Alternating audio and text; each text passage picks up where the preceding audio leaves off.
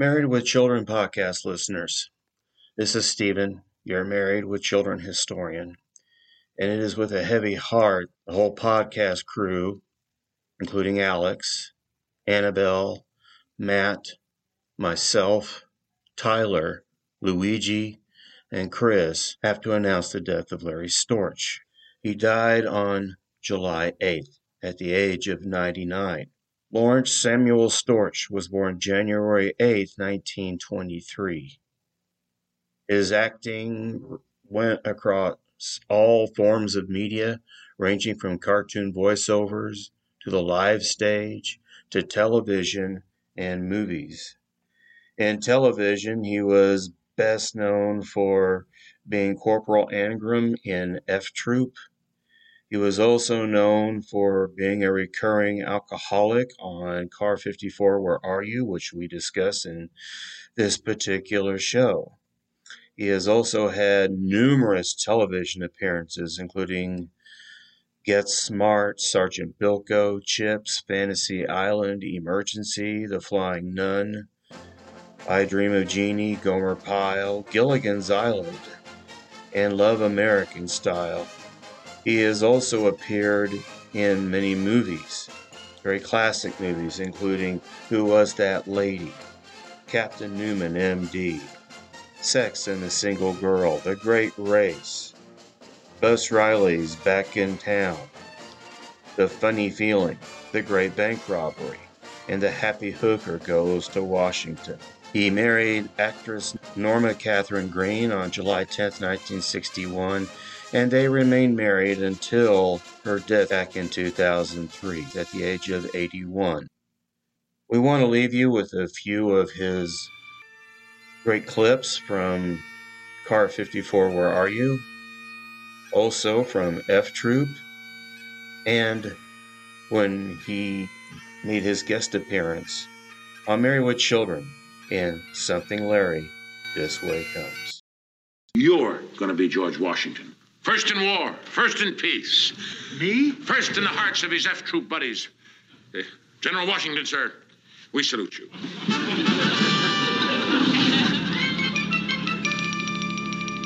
It'll never work, I tell you. Flaming Arrow may be feeble, but he's not feeble-minded.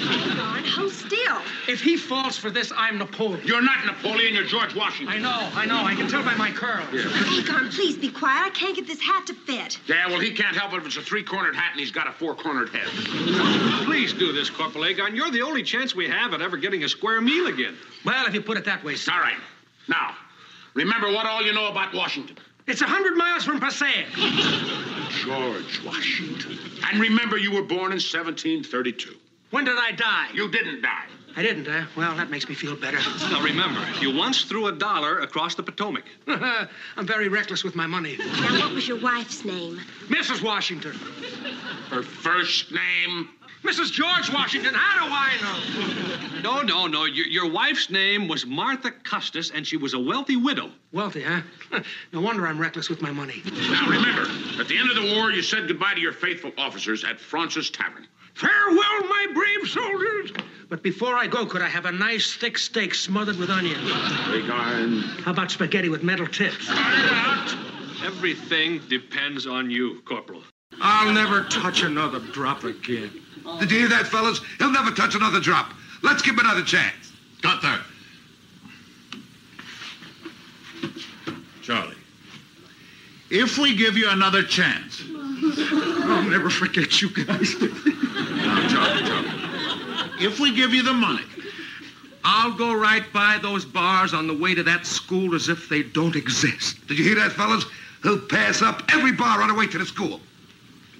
The first one I hit is that Atlantic Bar and Grill. But I never go there anymore. For a quarter, they give you a shot like that. Boom. Who needs it? Good boy, Charlie. Keep going, Charlie. The next one I hit is that Mandalay Lounge. They give you a shot like that. Boom! The biggest shot in the Bronx. But you know something? I'm gonna go right by that one. The next one I hit is that Ace of Spades Bar and Grill. The friendliest bar and grill, and for every 2 shots you buy, boom, boom, the bartender buys you. Boom. I'm going to keep on going. Which brings me to the Blue Diamond Cafe. Now, there's a bar. For every shot you buy, the bartender gives you a beer chaser. Boom! Boom! There's a bar with heart. You're going to pass it right by, huh, Charlie? Who's gonna pass it by? Why don't you mind your own business? Why don't you stop picking on me? Sweetheart!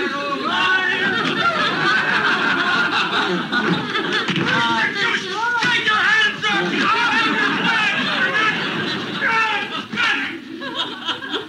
All right, where'd he get it? Captain, he doesn't need it anymore. All he has to do is think about it. There's your father and his Dodge. No, that's Larry Storch and his Dodge. Now listen, Bud, tonight is very, very important to me. Just try to treat him with the respect a man of his stature deserves, okay? Hi.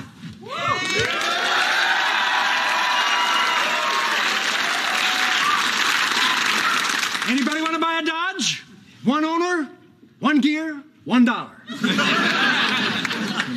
One bullet. Hi, Mr. Storch. Hi. I'd like to introduce you to my lovely family, but we'll just go with what's here. This is my mom, Peggy. How do you do? How do you do, Mr. Storch? I just loved you in a D cup. That's F. Troop. And this is our dog, Buck. Charming. Here. Oh, there's our favorite clock. And here's the hat my dad bought so you could hit him over the head with it. And here's our favorite canopy. Hey, him! And there's my brother, Bud. Oh, the kid with the rubber woman. Kelly did a brilliant monologue in class depicting your sad, pathetic life. I laughed, I cried, and now that I meet you, I'm laughing again. Well, if I could just borrow some jumper cables, why, we can get the show on the road. Not just yet. You see, my husband really wants to meet you, and he's still at work. He's a huge fan of yours. Really? Mm-hmm. And well, in his defense, he's also a shoe salesman. So there you have it, Married with Children fans. We want to take a moment to remember Larry's great sense of humor and the laughs that he brought us and his connection to the Married with Children universe. Goodbye, Larry. You will be missed.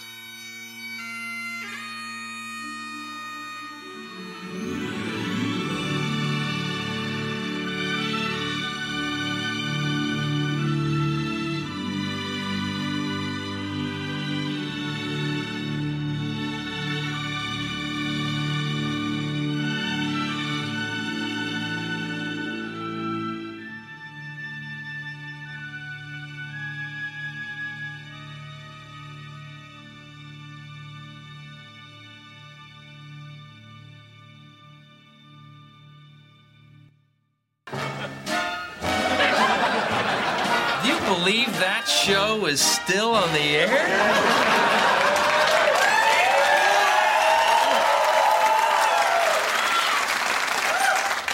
It's a classic. I love it. Except for the stupid neighbors. Yeah. Let's rock. Thanks, Dad. Can I get a whooping? Whoa,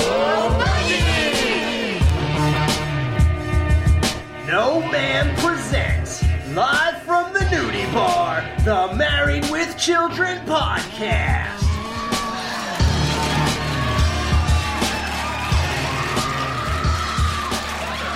Welcome back, Married with Children fans. This is Steven, and I can't believe this podcast is still on. And I'm Tyler, and can we take 5 guys? My thong's riding up.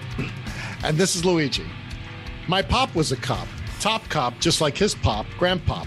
Both top cops. Steven, make me stop. Okay. Hey, I'll read from Dr. Seuss's Hop on Pop. How about that? Well, if you're a pop, I'm not hopping on you, Steven. Good job, Luigi. I was wondering if one of us would have chosen that line, but I wouldn't, because I would have screwed it up. Yeah.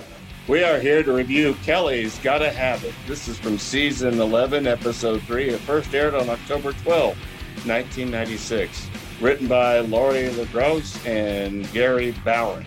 Directed by our favorite, Amanda Beers. Guest starring Dan Tullis Jr. as Officer Dan.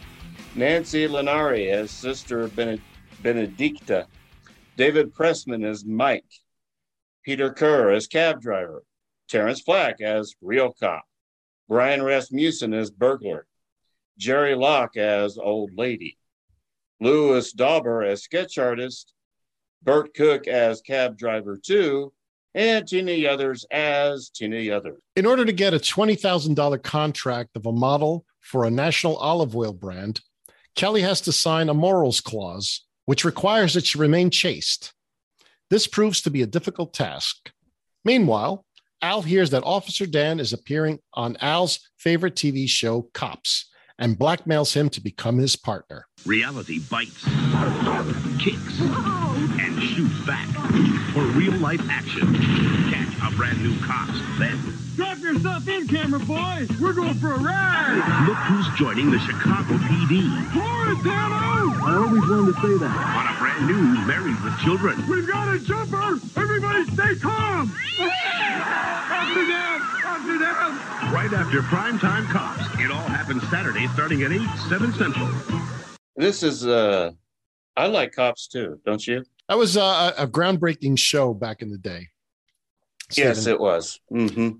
Yeah, Tyler, I think you might be a little too young for when it premiered, but I remember it really got some really strong ratings when it first came on the air. And that was back in 1989. Yep, I would have been born a year after that. That's right.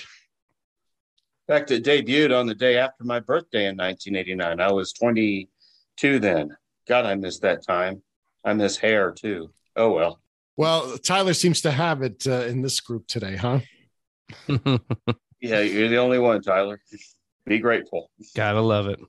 So Cops is an American half-hour documentary reality crime legal television program that premiered on the Fox network on March 11th, 1989. The series follows city police officers and county sheriff's deputies, sometimes backed up by state troopers or other state agencies, during patrols and other police activities, including, but not limited to, prostitution and narcotics stings. It is one of the longest running television programs in the United States, and in May 2011 became the longest running show on Fox when it was announced that America's Most Wanted was being canceled after 23 years. That show's host, John Walsh, also appeared many times on Cops. In 2013, the program moved to Spike TV, now known as Paramount Network. The 32nd season premiered on June 3rd, 2019. It was previously mentioned on Season 7, Episode 16, Mr. Empty Pants. And the title for this episode, Kelly's Got a Habit, comes from She's Gotta Have It, a 1986 American black and white comedy drama film written, edited, and directed by Spike Lee. Filmed on a small budget and Lee's first feature-length film, it earned positive reviews and launched Lee's career. But you know something, you have Al and Jefferson just starting out, watching TV, and Cops comes on. Bad boys, what you gonna do? What you gonna do when we come for you? Bad boys, what you gonna do? Man, I love Cops. Yeah, definitely the best show on Fox. I like that saying much. The American justice system at work, beating the crap out of people before judges let them go.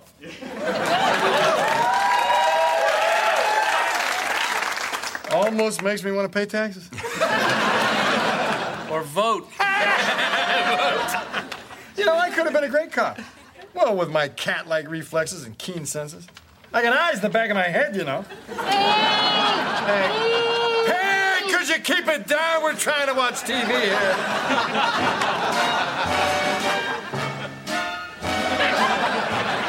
Do you believe that show is still on the air?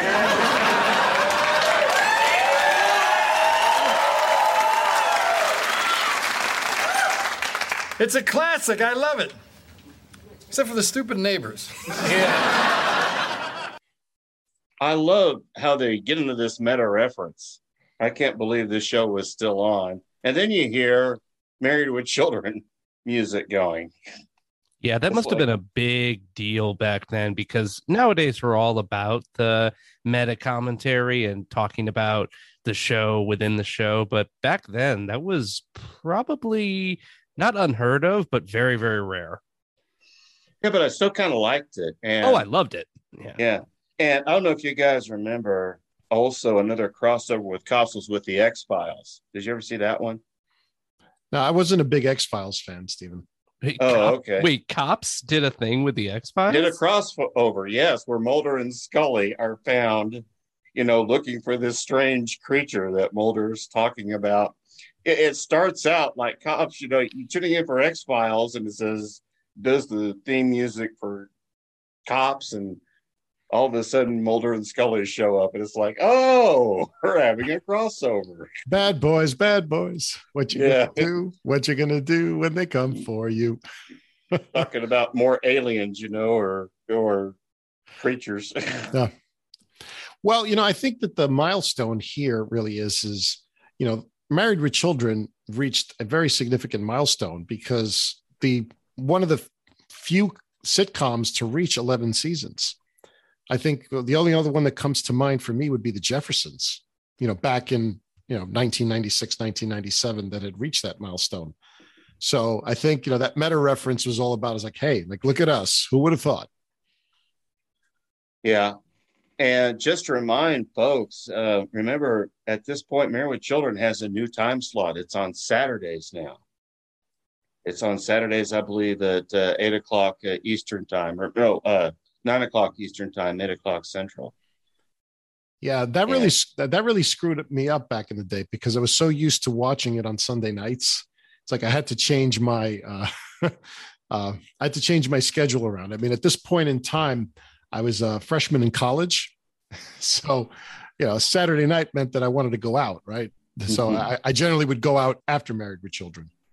Yeah, and then so after their little meta reference there, I like that behind them, Al says, I could have been a great cop with my cat-like reflexes and keen sense. I've got eyes in the back of my head, And right behind him, Peggy's being tied up. That kind of reminded me of an Alpha Entry, if you remember that one. We then go to the main story thrust, and that is Kelly. So use extra, extra virgin olive oil. It's 100% pure, like me. Not pure enough. Next! Are you kidding? Kelly is the perfect spokesmodel for your olive oil. No one is more innocent. Hey, time out, boys. My thong is riding up. It's a chastity thong. Young man, this is a national advertising campaign. Our spokesperson has to be as pure as the oil itself. Sister Claire, I assure you, Kelly is so pure she makes Mother Teresa look slutty. I could tell you stories. Really?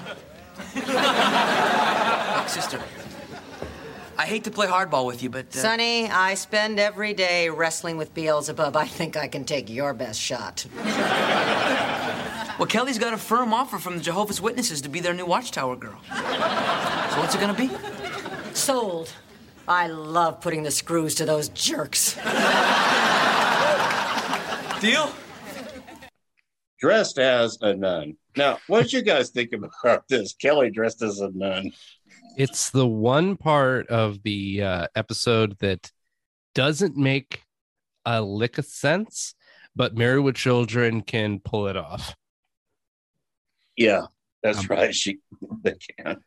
I mean, for myself, Stephen, for someone who attended Catholic school for most of his grammar school and all of his high school years, like this is one of those episodes that tickled my funny bone. Because when I was very young, when I was in elementary school, the first Catholic elementary school I went to, they actually had at least one, if not two, nuns who were dressed like that. Then, like, pretty much they relaxed. Like, usually they wore like these 70s clothes, I guess. Oh, but they weren't actually wearing a habit.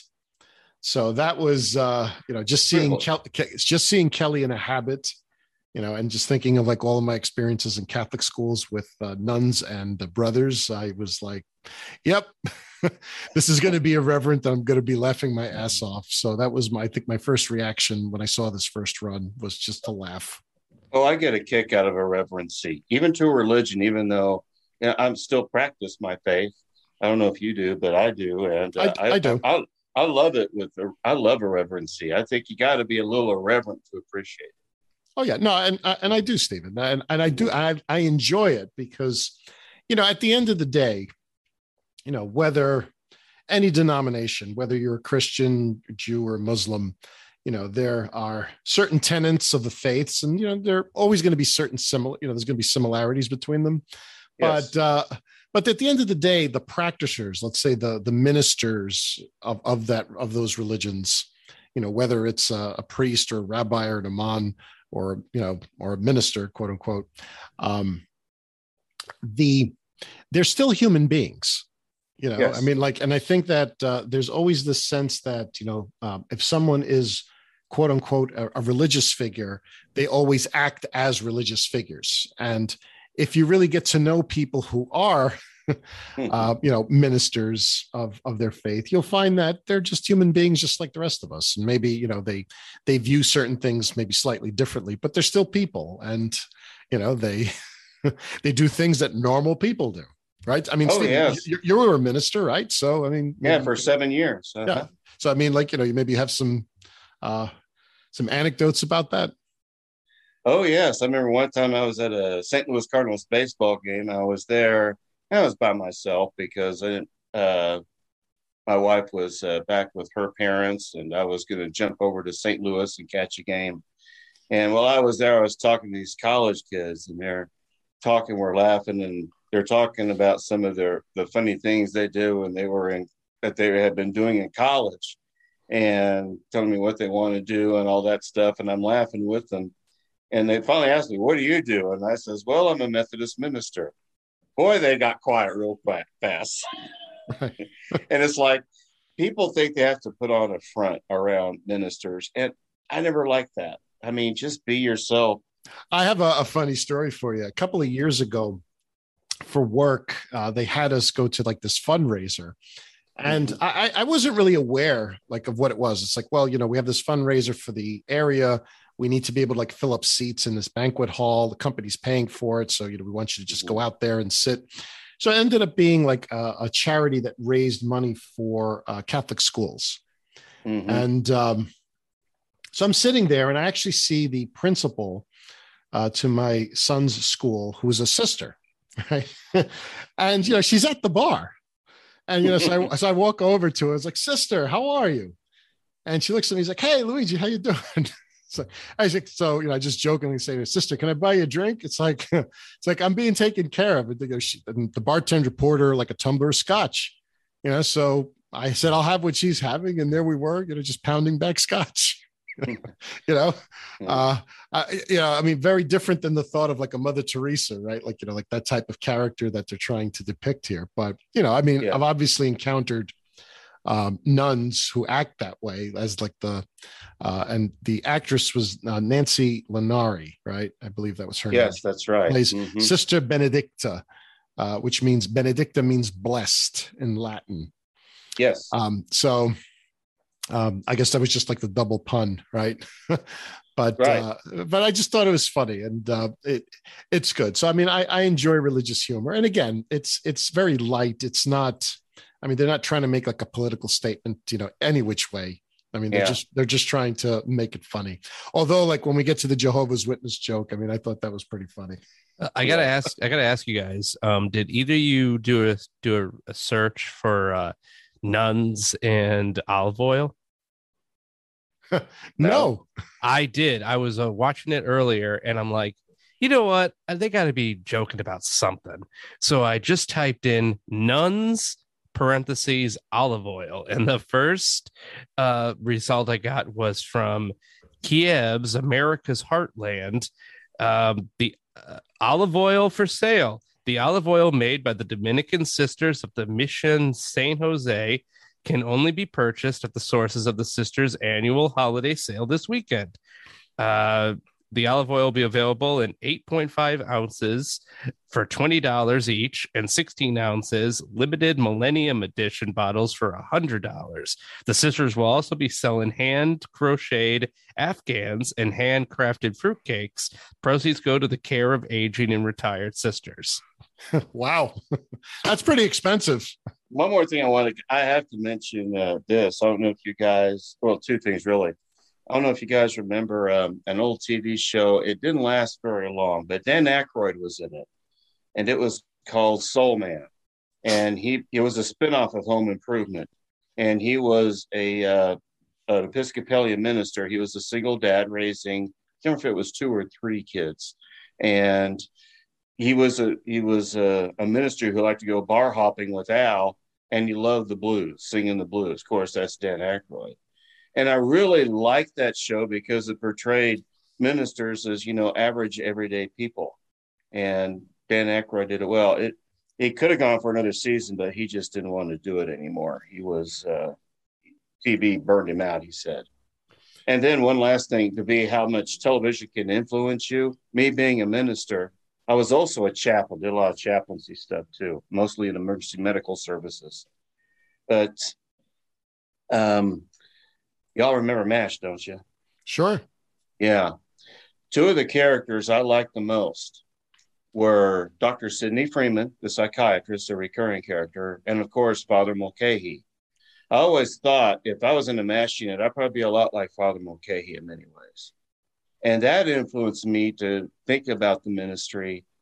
And Dr. Freeman got me to thinking about possibly being a psychiatrist. And when I went to paramedic school, and then I go off to college, and I thought I was going to go pre-med, but ended up not going that way. But eventually I did become a minister. It's just to show you how much a TV show can impact somebody. And by the way, yes, I was also a fan of Emergency. You remember that one? Yeah. Mm-hmm. Now, one thing I do want to talk about, I assume both of you are very familiar with the Hollywood Code. I believe it's called the Hays Code, right? That's right, the Hays Code. So, I feel like, the Hays Code was implemented in the 30s, but I feel like even up until, I'm going to say the 80s and 90s, there was still remnants of it left, on regular mainstream television because, a minister, like a religious person, generally would never be put like in a bad light. Like, in other words, they would never, like, I think one of the elements of the code was, a person of the cloth was not supposed to be, let's say, stealing from someone, like was always supposed to be shown like in a positive light. Right. So, Married with Children being Married with Children, it's like sort of thumbs its nose at it. And they do it here in a very lighthearted way, right? I think to get like the Catholic school kids like me, at least to laugh, because we're the ones who have nuns. But I thought that, that to me is like the comedy. It's like, it's not off limits. And the thing is, remember when we interviewed Michael Moyer, he says, comedy doesn't need to be mean-spirited. No. You can poke fun at something, but it doesn't not have to be mean-spirited. And I didn't get that from this. Oh, I didn't get that either. That's what I like about that. I wasn't offended when Tyler, you and I recorded that one. I can't remember if it was in season 9 or 10, but it was when Al forms the Church of No Ma'am. Remember that? Oh, one? yeah. That was season 9. Yeah. That was season 9. Okay, I couldn't remember. But that I didn't like the episode all that much. I just didn't think it was all that funny, but I was never offended by it. I thought I got a kick out of the religious part. Well, that was really, I think we talked about on that episode, that was really poking fun at even the evangelical, specifically the television showy thing. So when they focus on one specific version of religion, it's different than just like ripping into, religious people in general. Right. And I like how you put about Moyer's interview about how comedy can be mean-spirited. And this isn't at all. I don't think Married with Children really went that route, save maybe 1 or 2 times, mostly in regards of sexism, but that's just my opinion. And This is for Stefan because he wants to ask me, he wanted to get my perspective on being a religious person who enjoys Married with Children. So, Stefan, there's my defense for it. But we have to go to, and the reason why we're talking about this, of course, is because Kelly is up to be the spokesperson for extra virgin olive oil. It's 100% pure, like her. But she has a problem. What, the chastity thong? Yes, the chest.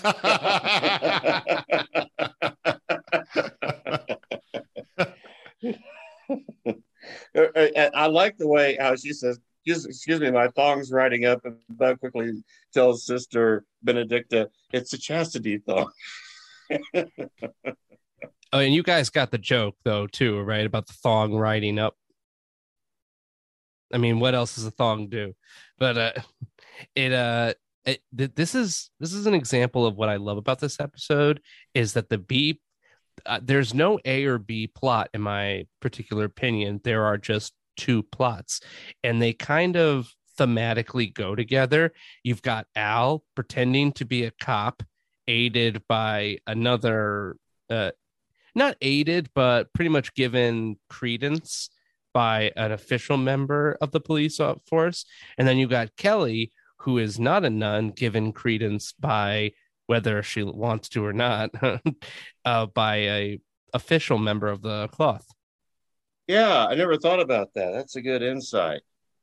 So it's just, I thought this episode was just well done. And, well, I'm jumping ahead of myself here. But they move on. So Kelly gets the job. The only problem is she has that morals clause. But let's go back to the story with Al and Officer Dan. And Officer Dan is there again. You know, I mentioned he's portrayed as being incompetent, not as, or she has to be moral. But I thought first though, I think the funny thing was to me, Sister Benedicta talks about she spends every day wrestling with Beelzebub. So I mean, it's wrestling with the devil, right? So, but we're going to have to deal with the devil later this year. That's right. And we have another reference to Married with Children trolling the Jehovah's Witnesses.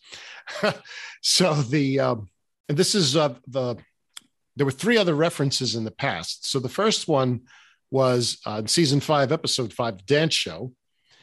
Then there was season 8, episode 7, Take My Wife Please. That was the Village People episode. Remember, the Dance Show was the one with Dan Castellaneta as Pete. Yes.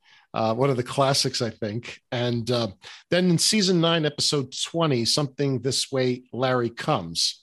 They also made a reference to Watchtower. So I guess people were making comments about, Jehovah's Witnesses knocking on your door. But she will have to sign this morals clause. And remember, I will be watching, and so will he. Hey, so did you get me the job? Is the Pope Catholic? How should I know? Hello, I'm not really a nun. No, but you play one on TV. You got the job. Oh my God, we're gonna be rich! Yay, me! But unlike your bra, there's a catch. See, you're gonna have to sign this morals clause. You'll have to be chaste. Well, do I get a head start? Kelly, to get a head start, you have to have a head. No, my point is, until the sister goes back to the convent, you have to act like you're not interested in men. This is gonna be my most challenging role yet. Except, of course, when I played Dino in Flintstones in the Park. Oh, yeah, big stretch. Hey, you jumping a guy and licking his face as soon as he walks through the door? Excuse me, I had to play a hyperactive dinosaur. And that bitch Pebbles kept trying to upstage me. Kelly, can you please try and concentrate? If you can do this, we could make $20,000. Who needs men? Well, except for this one over here. Hey! What? You expect me to just quit cold turkey? I think I'm gonna need a patch or something. Well, is the Pope Catholic? Yes. So Is the Pope Catholic? It's a rhetorical joke question. Anyone who uses the phrase does so in response to some other query that they man, this is hard to read. One second. Is the Pope Catholic? This is a rhetorical, jokey question. Anyone who uses the phrase does so in response to some other query that they wish to answer with a strong affirmative. An example of that from the earliest citation of "Is the Pope Catholic?" that we found was printed in the Oshkosh Daily Northwestern in November 1969. An avid sports fan from Tom Peck of Oshkosh was asked before the library board meeting if he planned to attend the Packer-Lion game at Green Bay come Sunday. His reply, "Is the Pope Catholic?" And also in the episode Naked and the Dead, Kelly goes, "Is a bear Catholic?" Which is obviously a combination of, does a bear shit in the woods? Yeah, I heard both of those one time on I forgot what TV show, but it was one of the dumb guys of the show, and he said, "Is a bear Catholic? Does the Pope live in the woods?" I used to get this one every so often, and I think the people who were asking me the question were sincere about it. People said to me, "Look, Luigi, are you Italian?" Yeah. Mm-hmm. I say, "No, I'm Jewish, actually," and they would believe me. I mean, like it sort of comes with the territory, especially with my name. But yep. So what do you think of this premise that Kelly needs to stay away from guys? Because like that's pretty much now like the main plot of this. It's like, can Kelly stay chaste? Can she keep her mind off of men? Right. Well, who's she running from? You said she had. You said she has to stay chaste. Oh, I see. yeah, but it's funny. I mean, the payoff is coming later, but I don't know. It's like Kelly just seems to have boyfriends. Every. It's her one. I never thought about this, but it's her one real vice. For as far as I can tell, she doesn't drink. She doesn't do drugs. She doesn't really ever take the Lord's name in vain. She doesn't smoke. She doesn't smoke. She parties, but really only to get guys. So sex and / being floozy, I guess the word I'll choose with men, is her one vice that the nuns would not like. So I bet you there's a ton of stuff on that chastity and morals thing. And she's like, well, I don't do any of this other stuff. The one thing is sex. Well, I mean, and the thing is, even Moye said that, we left that very nebulous. In other words, Kelly's into guys. It seemed like she has boyfriends, maybe like as far as she ever takes it is maybe making out, but it's never explicit other than what Bud says, right? But he's the mean brother. But I mean, the thing that's consistent about Kelly is Kelly, and remember he said that the scum of the earth boyfriend. It's like, in other words, she falls in love with the scum of the earth boyfriend every week or maybe every half episode, right? Yes. But doesn't stay with anyone and just keeps moving on. So it's like the fact that she can't, flirt with anyone, I think is what's driving her crazy. I mean, as we see later, as she's sculpting in clay. Real quick, though, I want to say, it's already on the set, and the sister says, "Can she be chaste?" And Bud says, "Hey, if we do this, we get $20,000. Kelly says, "Who needs men?" And she pinches the guy on the butt right after he walks by, that handsome guy. And like mother, like daughter. Exactly. I was going to get to that but let's wait on that until the end.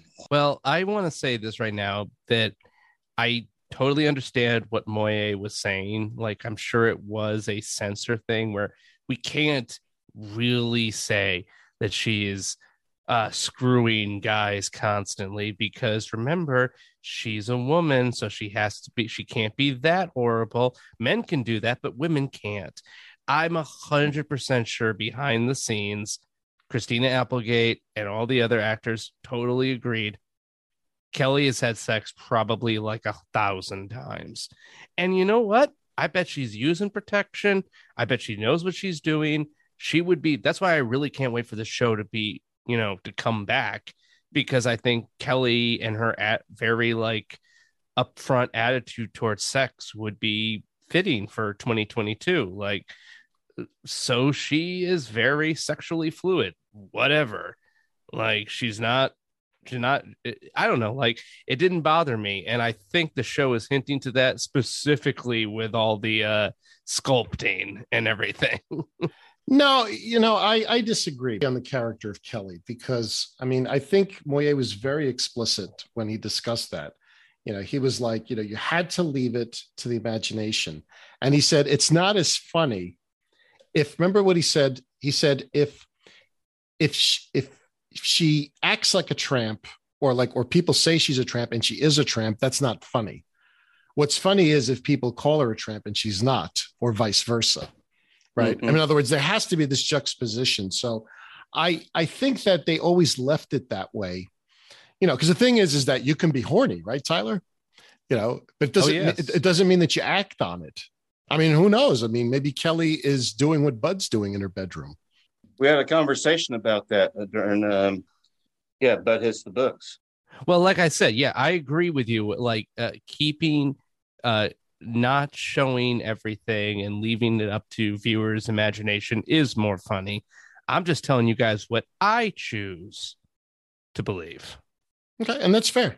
But the last point that you had made, Tyler, I feel like if this was 2022, like I think when you're looking at it in 2022 eyes, or if you were doing this type of joke in 2022, it would be constructed very differently. Because 30 years ago, that's not the way a joke would have been done. Mm-hmm. No. You're right on that. I agree. Exactly. And remember, like a 13 to 16-year-old Kelly, you can't have that happening. As she as she age drops what her actual age is in this episode, a 25-year-old woman, as very attractive as her, would not be out of the realm of possibility that she's hooking up with random dudes. Like, that happens. So I don't know. It's just, it got me thinking about how this show would be portrayed now if it was being filmed now, not what the reboot will be or what they'll do with it. Because if they do with what they're thinking, Kelly will be 30 years older. So I guess we'll see what happens. But this episode specifically got me thinking more about Kelly's, like, what we don't see and what is just implied. It was specifically the sculpting that got me thinking about it. Yeah, and we're not even to that yet. Kelly goes on and talks about this being the most challenging role yet, except when she played Dino in Flintstones in the park. And Bug says, "Oh yeah, your big stretch, you jumping a guy and licking his face as soon as he walks through the door." Kelly says, "Excuse me, I had to play a hyperactive dinosaur. That bitch Pebbles kept trying to upstage me." Right. Now, when I saw that line, I said to me, is this like a spoof on Shakespeare in the Park? Right? Yeah. Because usually that's what what in the park is usually preceded by Shakespeare, not Flintstones. But I was just trying to get what the joke was about. I think you got it, Luigi. And it's also Flintstones then and probably now was one of the few cultural references that almost any generation will understand. So you probably don't have to, I can just imagine in the writer's room, we got to do something that's completely different than Shakespeare, but something that every single person watching will know. Everyone knows the Flintstones. And to hear someone say that bitch Pebbles, it made me laugh. So, yeah. We go back to the house. So let me get this straight. You were sitting not more than 4 feet away while a criminal bound and gagged your wife? I feel terrible about it. He took my lucky bowling shirt. The one you've never washed? You sure it didn't just walk off on its own? And Officer Dan is there. I like that Officer Dan had a lot to do in this. I like that he was shown to be incompetent at his job. Yes, it reminded me of Chief Wiggum, although not quite as incompetent and dumb. Oh, and nowhere near the incompetency of Reno 911. I am so glad Paramount Plus is showing that. Bad as Reno 911, Lieutenant Dangle, or even Clancy Wickham. But he says, let me get this straight. You were sitting not more than 4 feet away while a criminal bound and gagged your wife. I feel terrible about it, says Al. He took my lucky bowling shirt. As typical, Al only cares about his shirt. It kind of like reminds me of when Al reported the TV missing, and you got to know when to hold him. Hello, Sergeant. This is Al Bundy again. Listen, I'm really starting to get worried now. I'm sorry, it's getting hard for me to talk. Let me calm down. The description? Okay. 19-inch diagonal.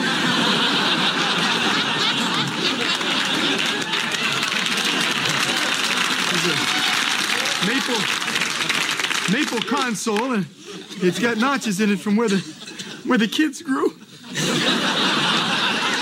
Dad, what about Mom? Oh, yeah, my wife's missing, too.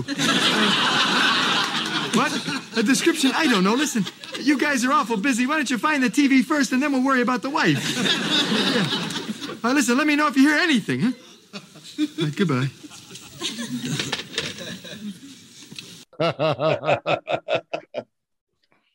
And then we go to the sketch artist who is sketching. No, I think the shoulders were a little broader.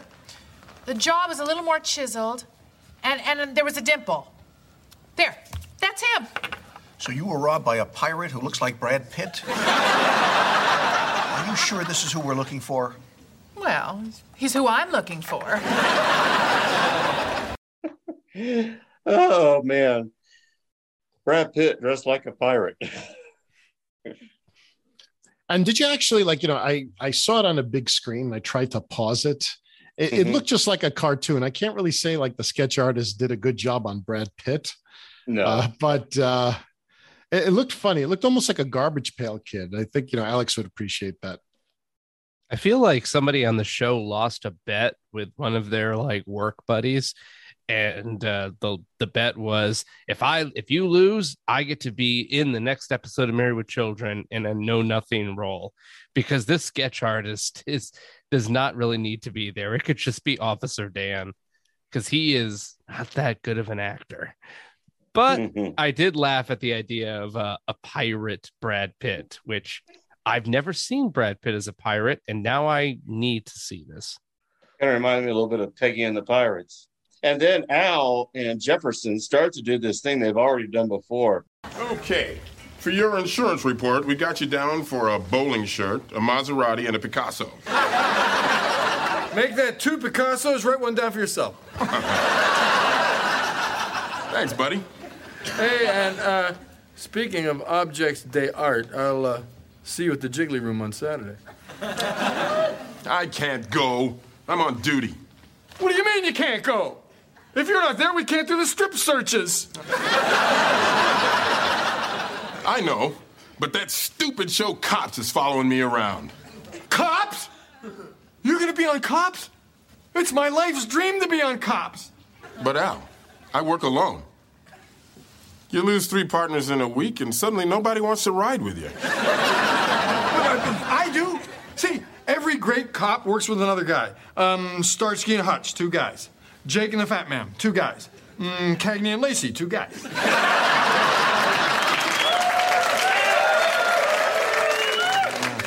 I don't know. Hey, Dan, does the captain know you rent the patrol car out for prom dates? Good job at 8. Didn't you review that one, Luigi, when they tried that insurance scam? No, that was back. That was, I think, before our time on the podcast. Oh, remember, Remember, because he was talking about the salamis. Mm-hmm. That okay, was, yeah, you're right. That was during Alex, Dan, and Jamie era. Yeah, I think maybe you did the one about him afraid to wear shoes. Yes. Yeah. So he was trying to get, and then that's when Al finds out that it's Cops is going along with Officer Dan, and he wants to go with him, and Dan agrees. Well, he gets blackmailed. I love it. Renting out the cop car for proms. Which at first I was like, that's some BS right there. But then I thought, showing up to prom in a cop car. Yeah, that'd be kind of awesome, actually. Yeah, I've heard of some cops that have done some pretty stupid things to get fired. Real quick, I just want to say I like Dan also saying, but Al, I work alone. You lose 3 partners in 1 week and suddenly no one wants to ride with you. Exactly. More bashing Dan as a horrible police officer, which I think it's him being part of No Ma'am. It just brings you down as every part of you as a man becomes more and more disgusting and horrible. Like you as a husband, you as an employee, you as a member of the community. The more you're involved in No Ma'am, the more you just sink to the ground. Yeah, to this day, I still don't know what Bob Rooney does for a living, or Ike. Exactly. Yeah, you become nothing. And I love that. And Al is talking to Officer Dan about joining him for a night on Cops. Al says, see, every great cop works with another guy. Starsky and Hutch, 2 guys. Jake and the Fat Man, 2 guys. Cagney and Lacey, 2 guys. Okay, and I want to start this off. Starsky and Hutch is an American television series which consisted of 70-minute pilot movie, originally aired as Movie of the Week, and it had 92 episodes of 15 minutes each. The show was created by William Blinn, produced by Spelling Goldberg Production, and broadcast from April 1975 to May 1979 on ABC. It was distributed by Columbia Pictures Television, United States, and Sony Pictures is now the worldwide distributor for the series. It also inspired a theatrical film and a video game, and I also remember playing with the Starsky and Hutch car with my brother and my cousins when we were kids. We loved that. Jake and the Fat Man is an American crime drama television series starring William Conrad as prosecutor J.L., Jason Lochnever, Fat Man McCabe, and Joe Penny as investigator Jake Stiles. The series ran on ABC for 5 seasons from September 26, 1987 to May 6, 1992. Diagnosis Murder was a spin-off of the series. It was Diagnosis Murder. Excuse me. Diagnosis Murder was a spin-off of the series. Sorry, I'm just still laughing. I don't mean to make fun of you, Luigi. That just made me want to watch a show called Diagnosis. Okay. Cagney and Lacey is an American police procedural drama television series that aired on the CBS television network for 7 seasons, from March 25th, 1982 to May 16th, 1988. The show starred Sharon Gless and Tyne Dowling as New York City police detectives who led very different lives. Christine Cagney Gless was a career-minded single woman, while Mary Beth Lacey, Dally, was a married working mother. The series was set in a fictionalized version of Manhattan's 14th precinct, known as Midtown South. For 6 consecutive years, one of the 2 lead actresses won the Emmy for Best Lead Actress in a Drama, 4 wins for Dally and 2 for Gless. A winning streak matched only once since any major category by a show. Yeah, now I remember watching all 3 of these shows back in the day. They were staple. I mean, Starsky and Hutch for me was reruns in the 80s, but I do remember watching Jake and the Fat Man and Cagney and Lacey, first run back in the 80s. I never saw Jake and the Fat Man. At least I don't think so. I do remember catching a few episodes of Cagney and Lacey, but I don't remember much about them. So I only know about Jake and the Fat Man from shows like Family Guy and American Dad mention it. Cagney and Lacey, I always thought it was Cagney, from the early Public Enemies movies and stuff like that. Like the is it James Cagney? Yeah. Yep, that's right. I thought this was James Cagney, and maybe his wife was named Lacey. This is how my early brain came up with it when I was like 13, because I did watch those old movies and I knew who James Cagney was.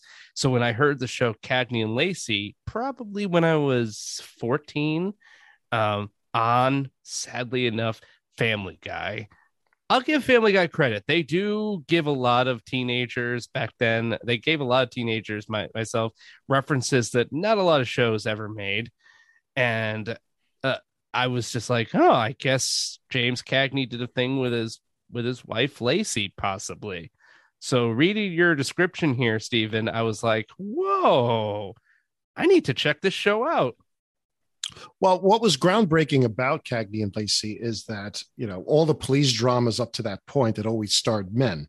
Woman would usually be like some kind of, some secondary character. So here you have the lead detectives, the two people running around with guns, shooting at people and doing detective work were female.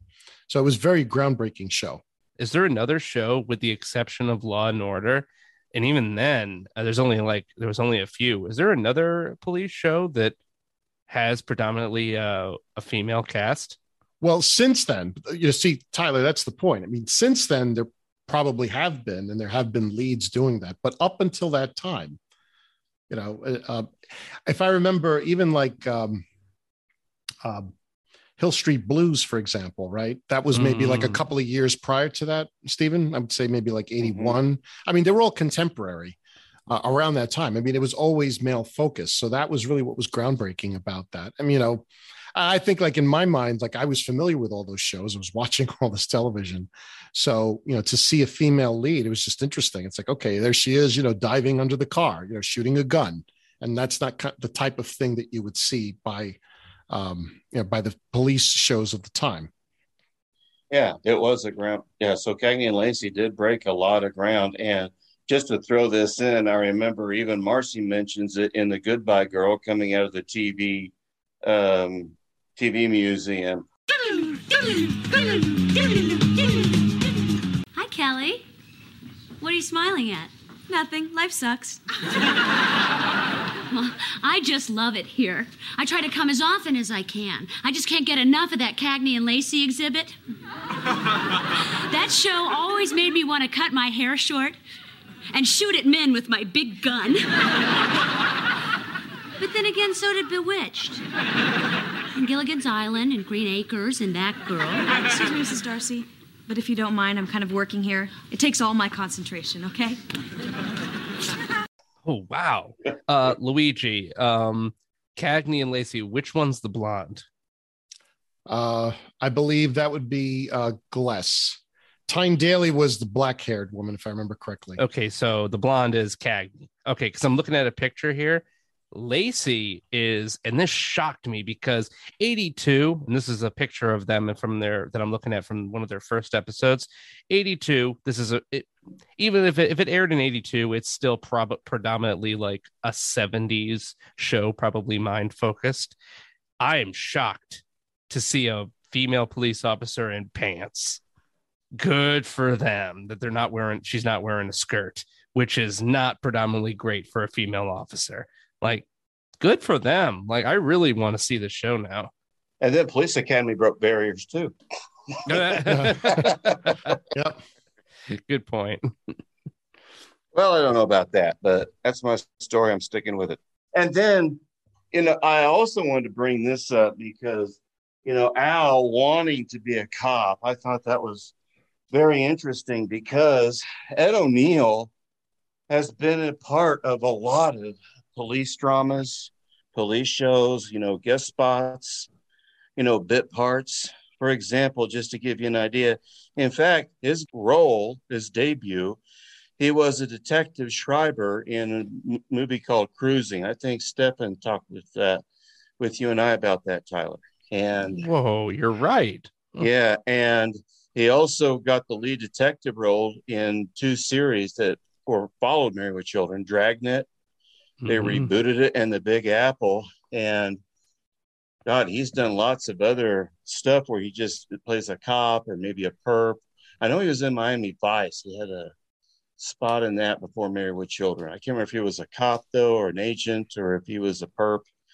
But yeah, so I just thought it was interesting that this was like almost an homage to his career before and now after Married with Children. So basically, if the three of us here want to actually create our own television show, we should create a cop show, because they seem to be always a success anywhere, anytime, always. One of my favorite shows, and I still watch it when I can, Adam 12. I love that show. It was probably before your time, Tyler, but Officer Jim Reed and Officer Pete Malloy. And they try to keep it incredibly super accurate, because that's what Jack Webb wanted. I'm getting a little, you got to stop doing that, Steven. First off, you're right. That was before my time and I've never heard of it. But one of my favorite cop shows is TJ Hooker. So, which is very before my time. Yep. I was thinking of that too. Hey, Heather Locklear was in that one. Looking great. But when you said Adam 12, all I immediately thought was for Adam 30. And I was like, it's a TJ Hooker shout out there. Well, let me ask you, if the three of us had a TV show, what do you think the title would be? Ooh. Adam Reno 911. I was going to say The Balds and the Beautiful.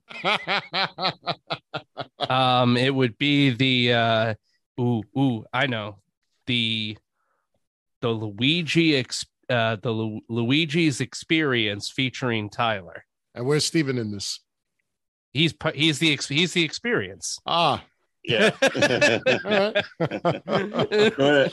tell you, I think I'm weird because two of my favorite cop shows of all time are Adam 12 and Reno 911. I don't know what that means. Hey, mine are TJ Hooker and the first 5 seasons of the original Law and Order. So I don't know what that says about me either. But then we move on to the next scene. Bud and Sister Claire are sitting on the Bundy couch. Gee, thanks for such a fun evening, sister. I didn't know Apostle Bingo could be so exciting. Well, tomorrow night we're going to play the Mother Superior's favorite game. What, spin the candlestick? No, Messiah Mystery Date. Will he be a dud or will he rise again?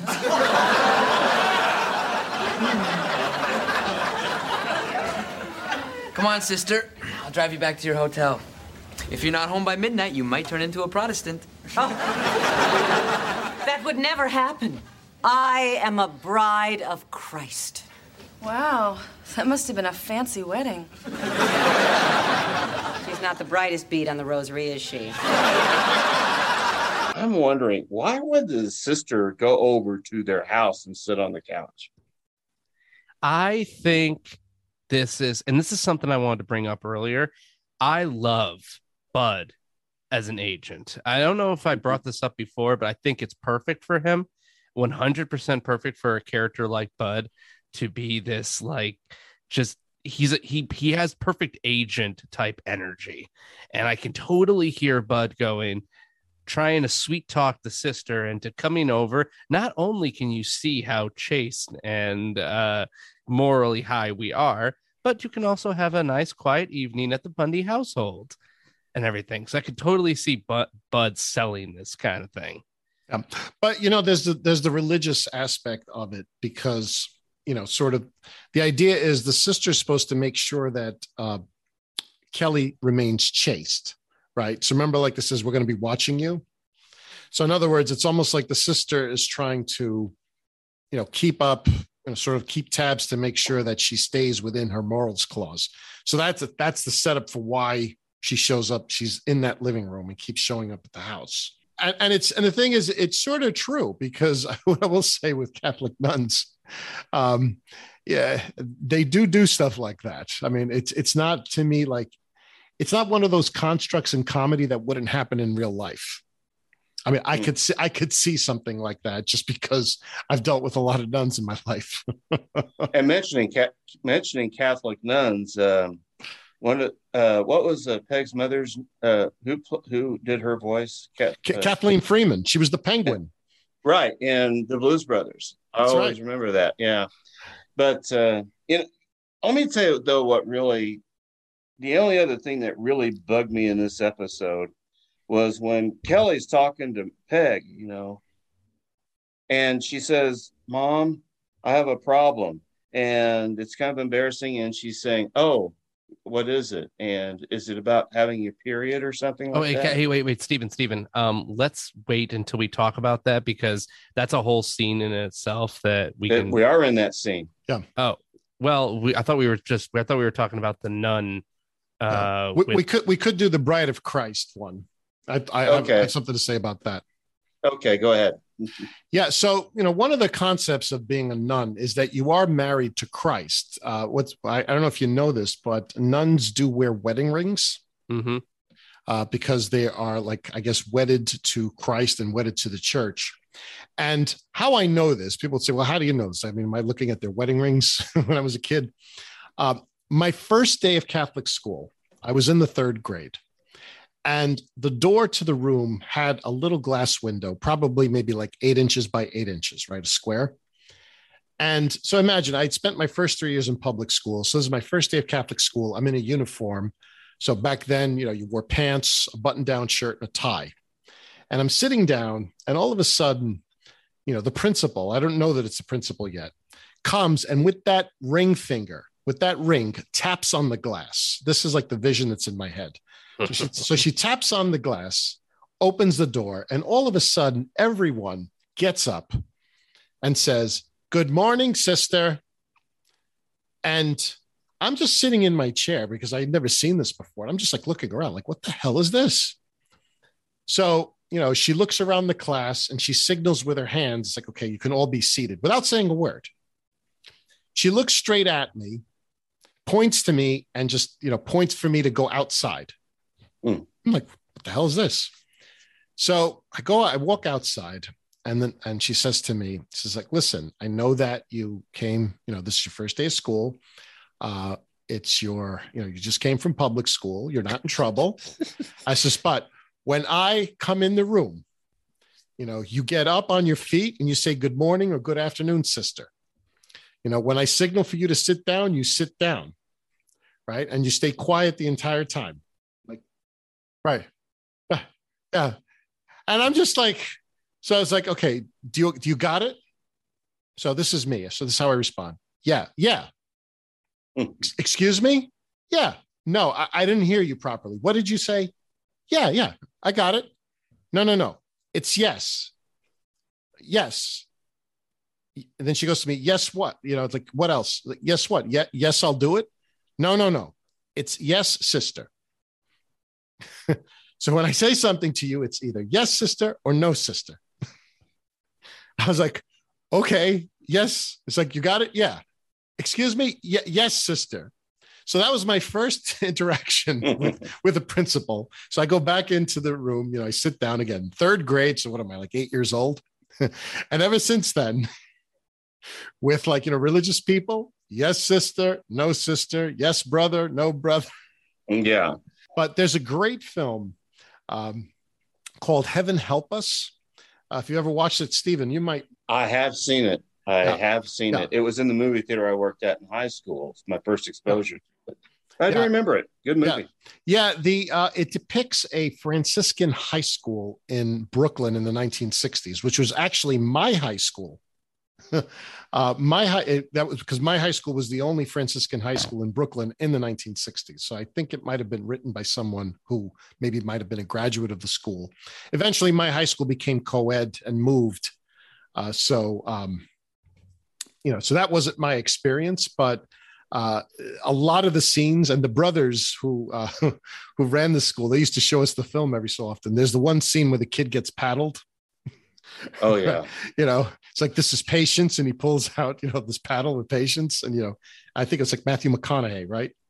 I'm trying to remember. No. One of those 80s teen throb guys. I'm trying to remember. It starred Donald Sutherland, his brother Thaddeus. And correct. Yeah, Andrew McCarthy is Michael Dunn. That's it.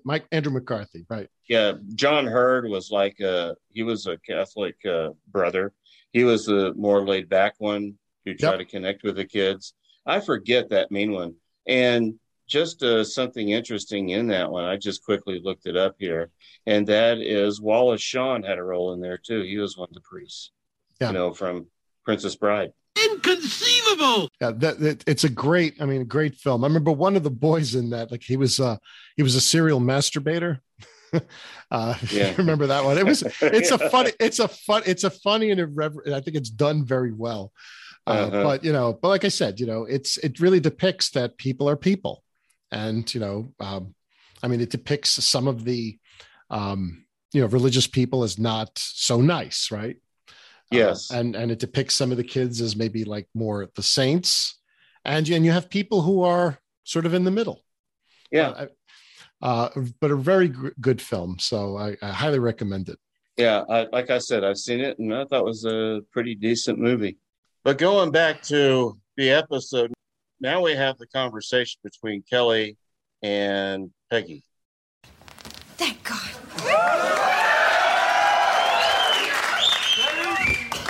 Hi, sweetie. Hi, Mom. Hey, is something wrong? Well, you want to talk about it? Oh, come on. Let's have a little mother-daughter moment, just like they do on TV. Thanks, Mom. It's really personal, and it's kind of embarrassing. Oh, honey, you got your period. Mom, I'm 25. Well, don't be ashamed. Every woman develops differently. You're just a late bloomer. Mom, it's not my period. Well, don't worry. It'll come. I'm glad we had this talk. No, Mom. Wait, that's not it. Well, now, don't tell me you're pregnant. I mean, what would the neighbors think? Me, a grandmother at 35. Mars to Mom, I am not pregnant. Well, honey, then what is it? Bulimia? Anorexia? You found out about Santa Claus? What about Santa? Oh, nothing. Okay. It's about not having sex. Oh, my God, you got married. No,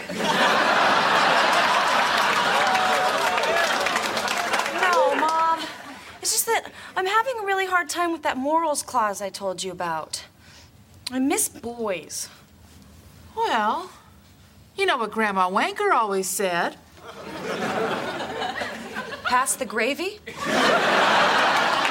No. You gonna eat that skin? No. But actually what she's talking about is chocolate. That's right. Whenever you feel the urge, you just take 2 of these and call QVC in the morning. Thanks, Mom, but I think it's gonna be a long time before I become that desperate.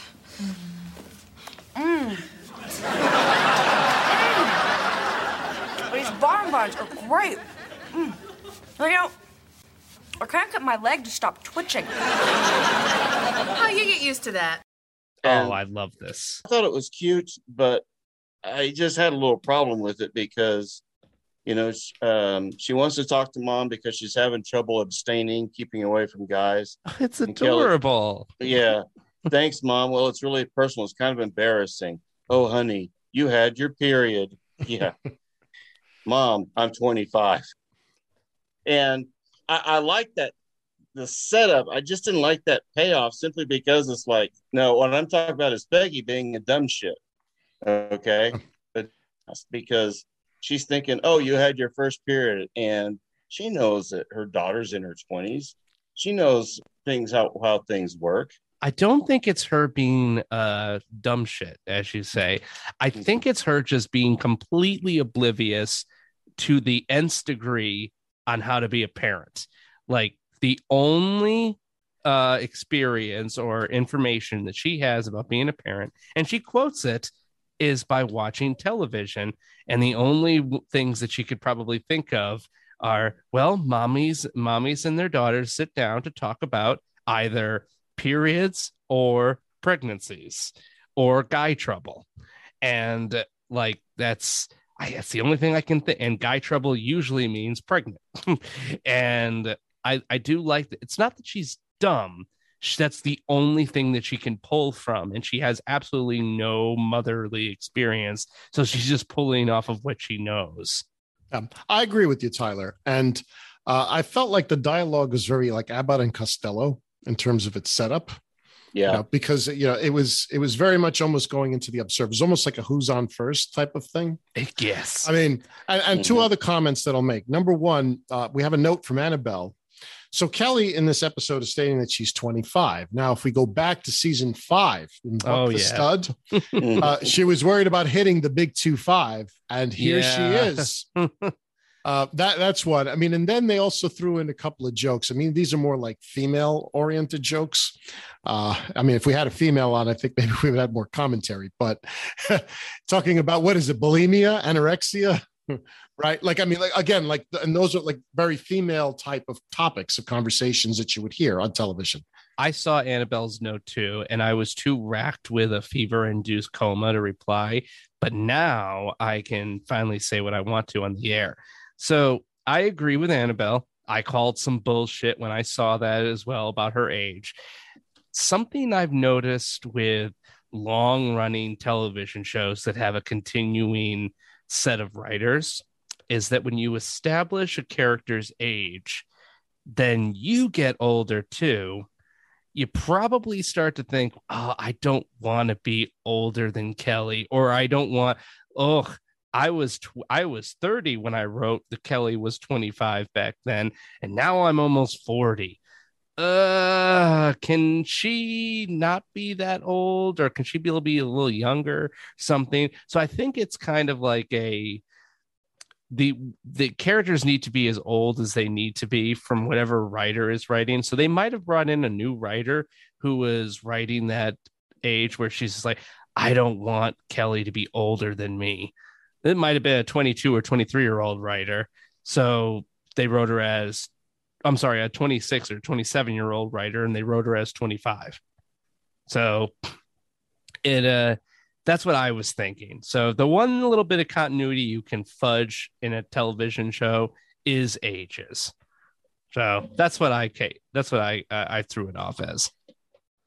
Yeah. Hey, pass the gravy. Yes. Yeah, that's what Grandma Wanker used to say. Pass the gravy. But that's not what that's what Kelly remembers. That's not what Peg is referring to. You gonna eat that skin? Oh God. And then we go to the next scene, and this is when Kelly and Peggy bond a little bit. They bond eating bonbons. I'm glad they said what that they were eating bonbons, because I thought that they were going to be eating chocolate ice cream. And when she just pulls out a chunk of it, I was like, what kind of ice cream is that? Yeah. And I think Peggy told her, take this QVC, and I forgot what the exact line is. Take 2 of these and then call QVC in the morning.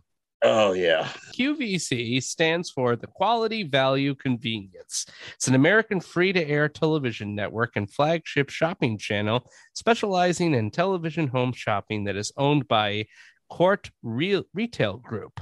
Founded in 1986 by Joseph Siegel in Westchester, Pennsylvania, United States, QVC broadcasts to more than 350 million households in 7 countries, including channels in the UK, Germany, Japan, and Italy, along with a joint venture in China with China National Radio called CNR Mall. And this is an absolute thing that Peggy Bundy would have watched all the time. Right. And I mean, they made references like the Home Shopping Channel, a Home Shopping Network. So this is like, I guess, one of the competitors. I worked with someone years ago whose sister was a QVC model. So, I mean, that's a thing. Believe it or not. Although I can't say I've spent a lot of time on QVC. And I wonder, like, how does that business model work in today's age? Because like nowadays, I guess, you go online, you could order what you want. But I guess how they draw you in is like, it's almost a sales pitch, right? The same people who still have cable connections, old people. Sorry if you and Steven still have cable connections. I do. Sorry, Steve. Sorry, guys. I thought about it while I was saying it, but I'm like, I think the same thing too, when I'm just like, every time I go, my mom still has cable. And when I'm like visiting her, I'm scrolling through, and 90% of it is either Law and Order or news or shopping channels. And I'm like, who is watching this? all the old people who still have cable. Gotcha. Well, no, honestly, I've been doing a lot more streaming, but the cable is also part of my condo fee package. So I guess you could say to a certain extent, I do get a lot of it for free. Well, not for free, but through my condo fee. Oh, there you go. That's not the same. Yeah. And then we get into this. They're still there, and Kelly wants to know how to stop twitching her leg. But then Officer Dan runs in. Freeze, bitches! I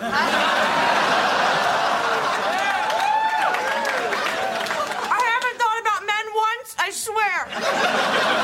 Damn! I always get this place confused with a crack house.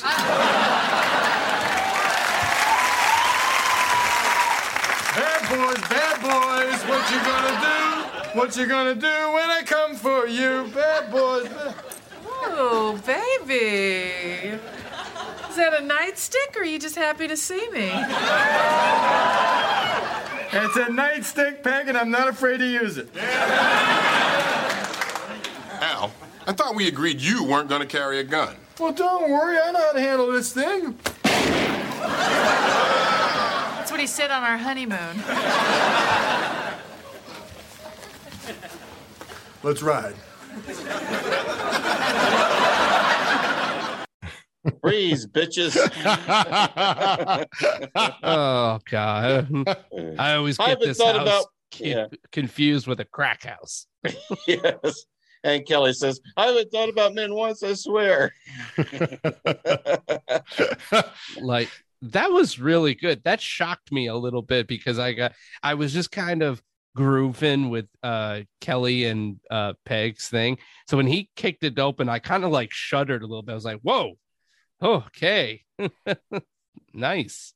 And I gotta ask, Al in his police outfit, was I the only one getting the night watchman outfit that he wore?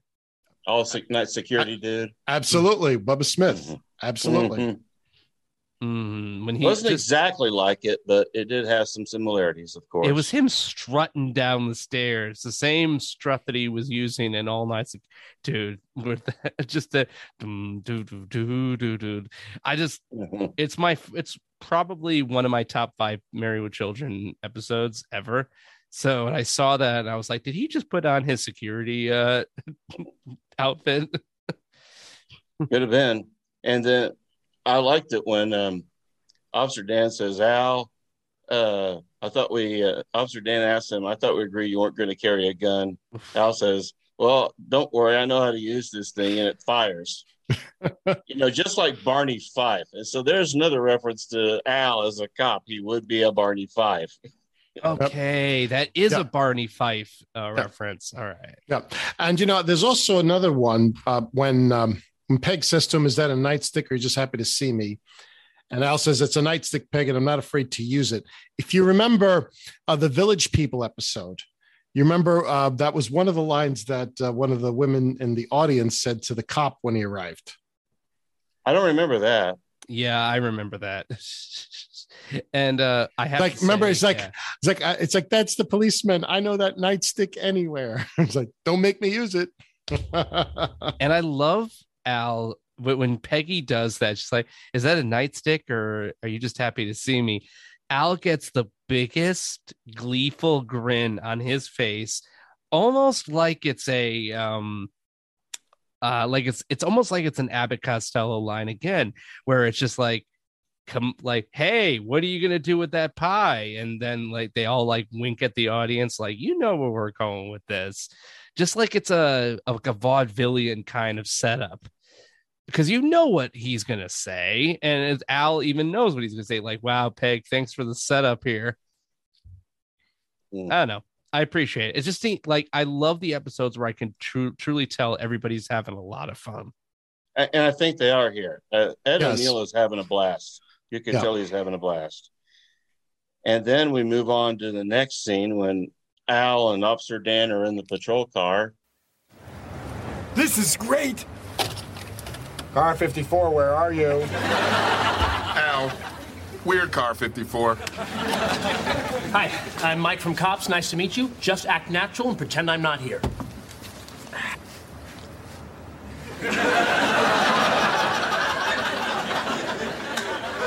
So, why did you become a cop? It's in the blood. My pop was a cop. Top cop, just like his pop. Grandpop, both top cops. Make me stop.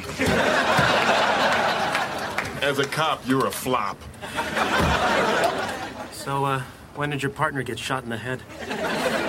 In about 30 seconds. Now, just like all good cops, we start every shift with an equipment check. Right. First we check and see if the safety's on. It's not. Sometimes we have to make an example. To who? The remaining 2 spotted owls in this hemisphere? It's killed or be killed. That's right. Car 54, where are you? Yeah, so Car 54, Where Are You was an American sitcom that aired on NBC from September 1961 to April 1963.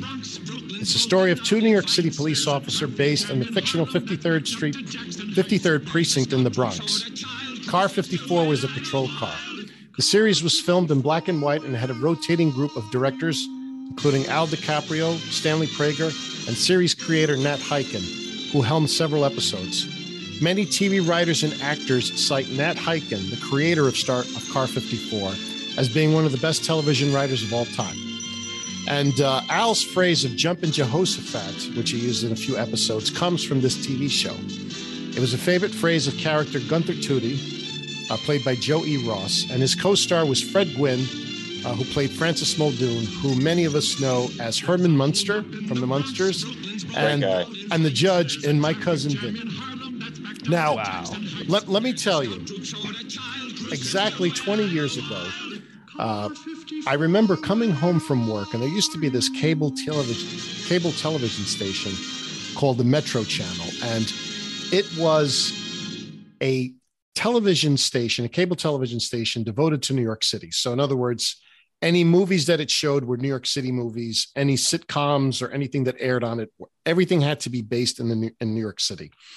And around, I think, say it was like 5 o'clock, they would have 2 episodes of this TV show, Car 54. And I'm like, all right, what is this, black and white? You know, and at that point, I wasn't watching much television. Let me tell you, the series really lives up to the hype. It is an extremely well-written show. It is hysterical. I mean, a couple of years ago, I found an interview of Al Lewis, Grandpa Munster, who was actually on the show as well. He played like probably the 3rd most famous character on that TV show. And it was from the Museum of Television and Radio, I think.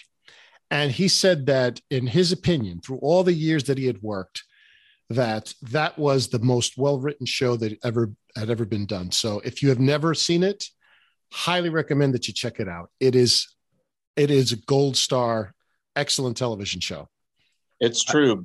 Classic TV that is hilarious. And just a little bit of trivia, Nipsey Russell had a recurring role, as well as Charlotte Rae. Yeah. Oh, and our Larry Storch also. He played the drunk. Oh, that's right. I forgot. Charlie the drunk, I think, in at least 2 or 3 old episodes. guys, knock it off. I have never heard of this show.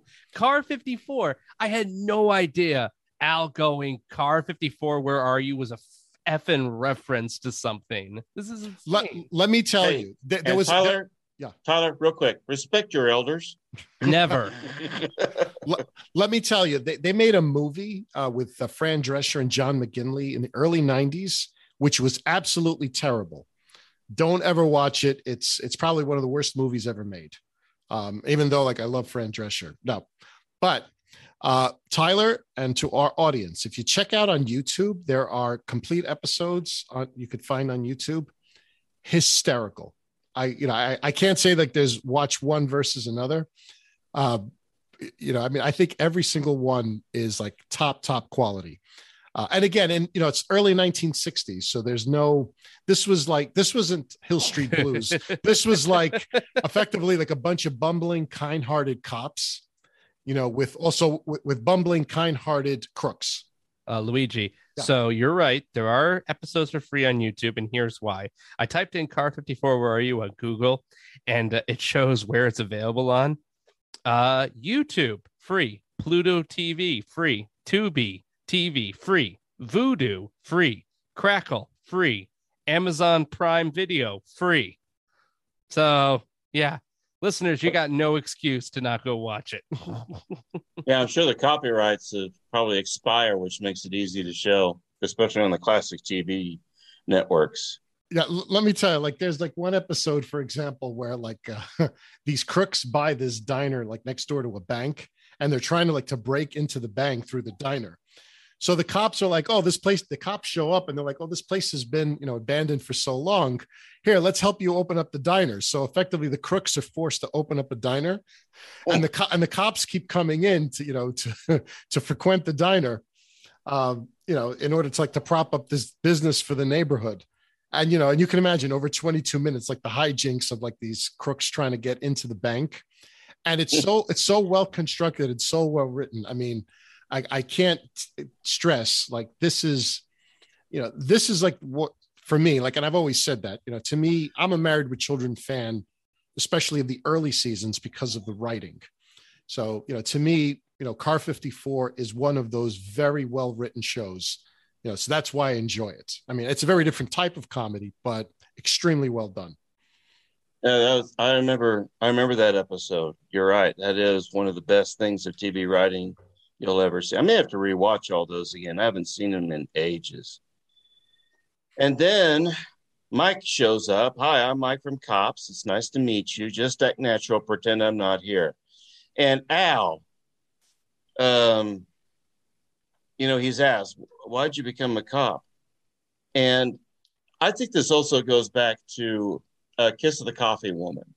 At the end, when Al is in the bed next to Marcy, and his acting is so bad.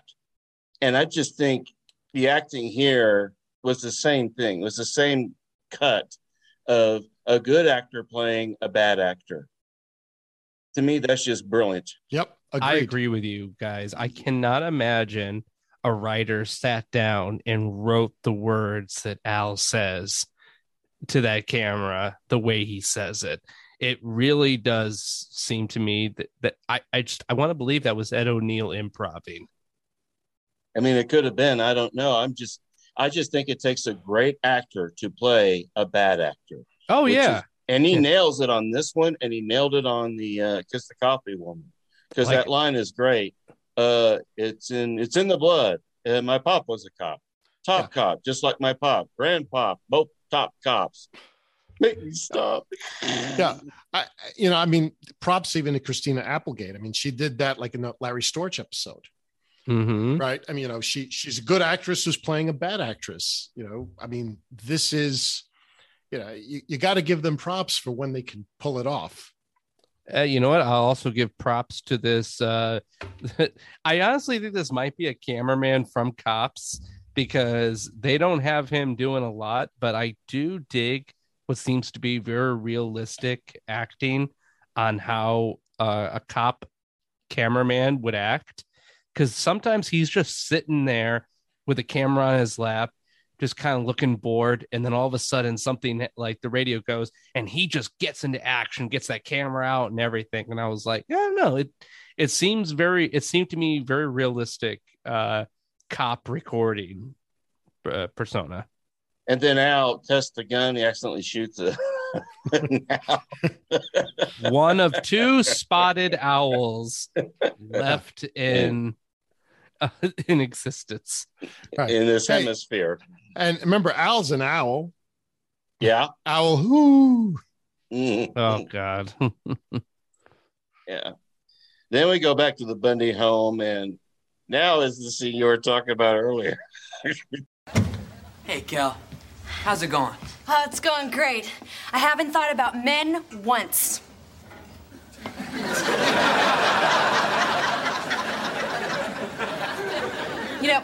Mom was a big help. She said that all I have to do is just channel my frustrations into arts and crafts. Finished. I call it death of a shoe salesman. You're doing great, Kelly. I really am proud of you. Thanks, Bud. Hey, you been working out?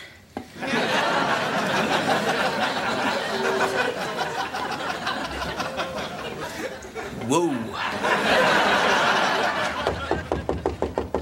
Thank God. Sister Claire, I just dropped you off at the hotel. What are you doing here? I was sitting in my hotel room when I had a haunting vision of sin. Shouldn't have ordered pay-per-view. I mean, I thought there might be sinning going on here. Oh, what could make you think such a thing? Oh, we make these by the thousands at the convent. May I? Oh, of course.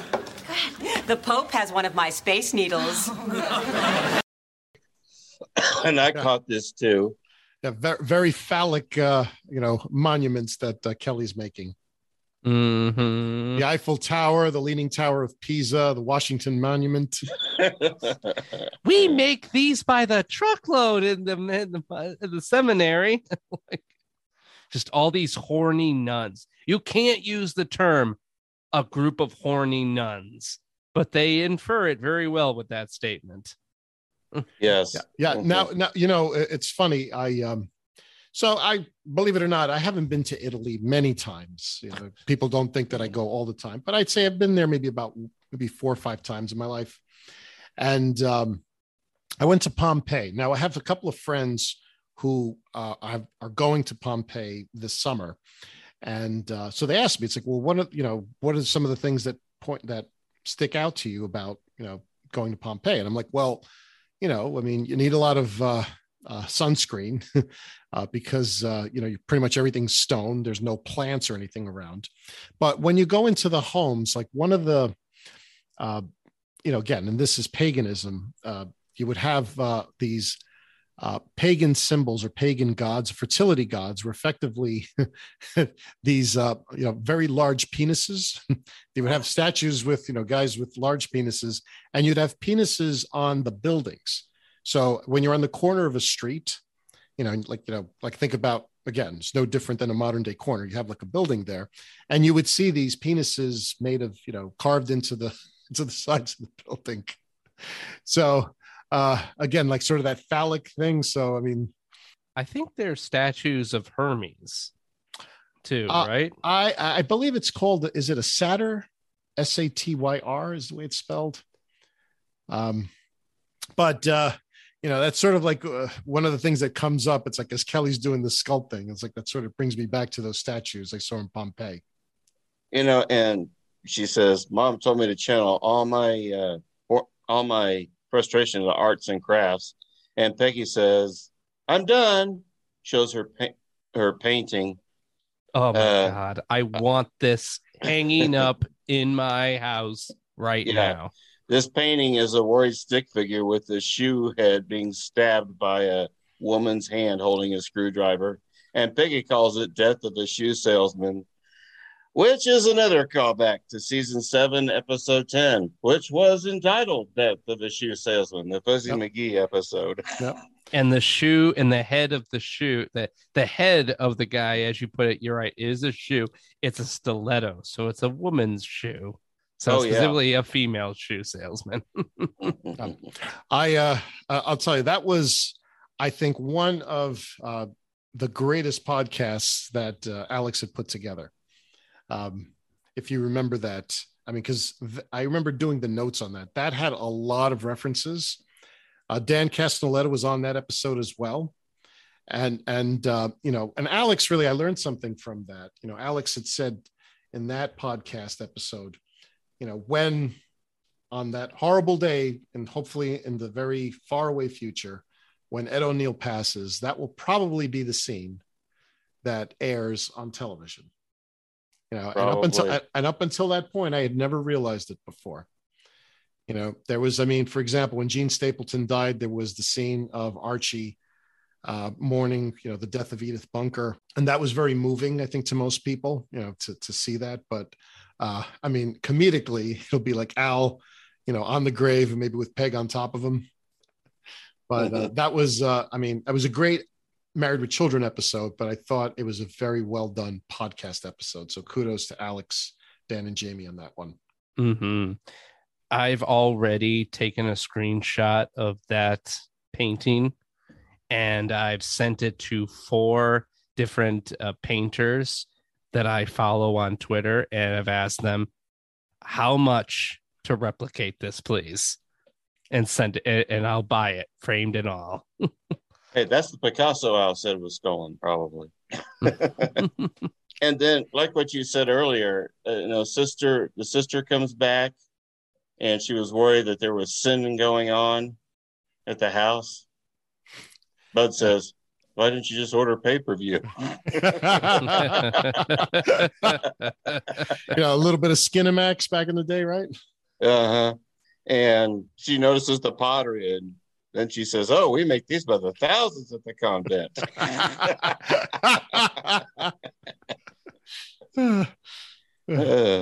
Yeah, and I found funny when she says the Pope is one of my space needles. This was some good writing in here. Look, I made Stonehenge. Oh, yes, I forgot about that. I do love this sister, though. Like this woman playing this nun. She, I think they originally probably only had her at the beginning and probably the end for when she fires her. But she's probably one of those guest stars who just vibed with the cast. And they're like, all right, let's put you in more scenes. Excuse me, sister, the meter's running. Do you want me to go or stay? Stay! Hi, I'm Kelly. And I'm off duty. Kelly, please, this commercial could be national exposure. Oh, this is all the exposure I want. Oh, my God. Look, I made Stonehenge. Dear Lord, I thank thee for my talents, which are considerable. And Lord, bless these good, decent Bundys. Lead them not into temptation and deliver them from evil. Amen.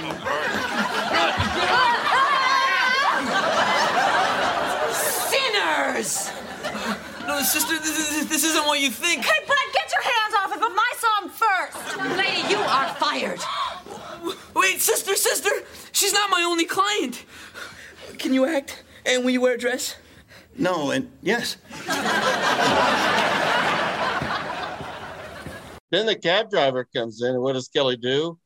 Rips open his shirt. I mean, she's almost like that addict, right? It's like all of a sudden, you've put the candy in front of them, and it's like they can't control themselves. Oh, there's something specifically with her ripping the shirt open. We forgot, and you saying an addict. We forgot a really weird line that I never thought Married with Children would go to. Because I'll be frank, I do not remember. I don't remember a lot of the episodes of season 11. I'm not sure why, but I don't remember them that well. When Bud is like walking downstairs and seeing Kelly making her arts and crafts, she looks at Bud and goes, "Hey, Bud, you been working out?" Oh, yeah. Yes, that's right. Ooh. Yeah, don't worry. She's just your stepsister, Bud. No, well, you got to remember too. That's probably the Wanker County coming out in her somehow. If you remember when the Bundys go to Vegas, when Kelly's predicting the numbers, remember like Bud gets on his knee and says to her, "Kelly, marry me. Damn the law." Yeah, I do remember that. Definitely that's the Wanker side of the family. Yeah, definitely. And I love this sister. She's playing, and Lord, bless these good, decent Bundys. Let them not into temptation and deliver them from evil. Amen. And at that point, all of them fall on the couch. Bud, the cabbie, and Kelly. And the sisters just calls them sinners. And I like Kelly telling Bud, "Get your hands off him. I saw him first." Oh, boy. So, yeah, we've we've reached into full like chaos that will turn into a complete Sodom and Gomorrah show soon. But I think we need to like get back to our Barney and Barney Fife. Wait, I gotta bring up this one line that I considered an opening line when Bud says, "Wait, sister, she's not my only client." Then he looks at the cabbie and he says to him, "Can you act and will you wear a dress?" No, and yes.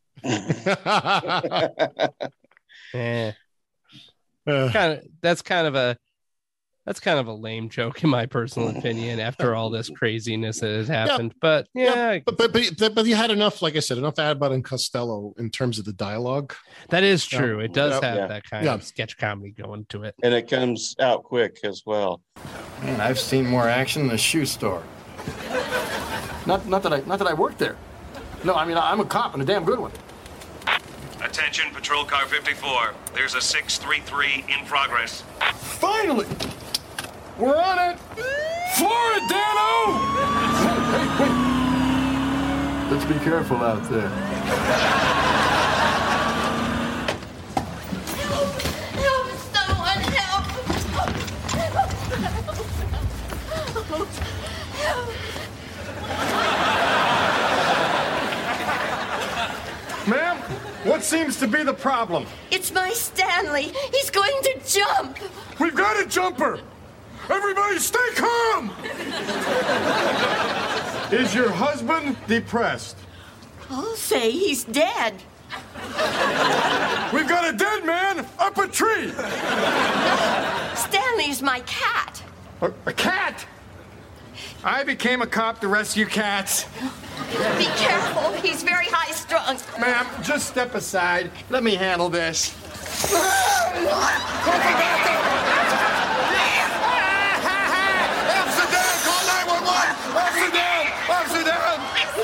Stanley, stop playing with that. It's dirty. We will swear it's been. Don't pull! Don't pull!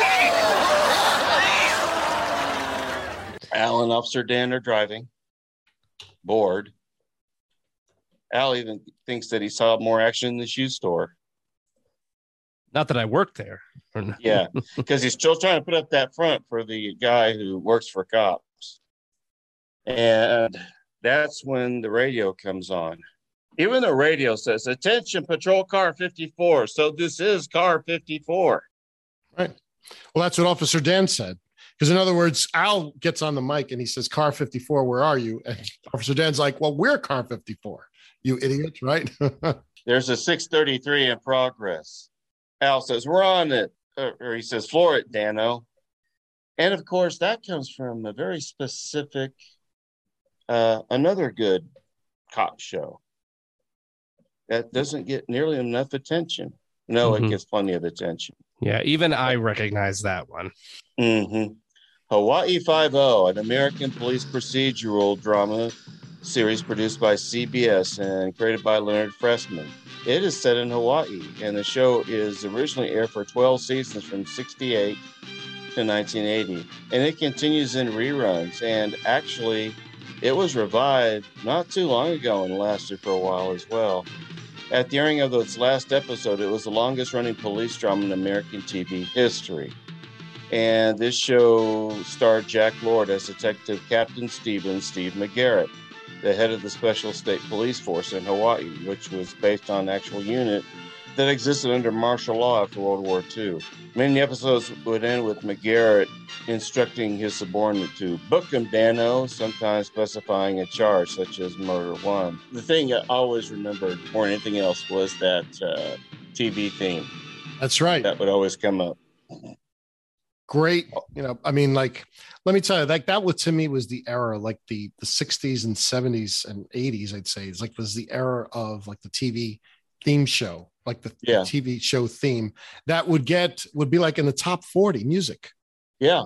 I remember those happening. I mean, Hawaii Five-0, the Rockford Files. Yeah. Well, real quick, what are some of your favorites then, Luigi? Well, I mean, Hill Street Blues. I mean, we've been talking about like the TV themes, but I mean, like that is like great music.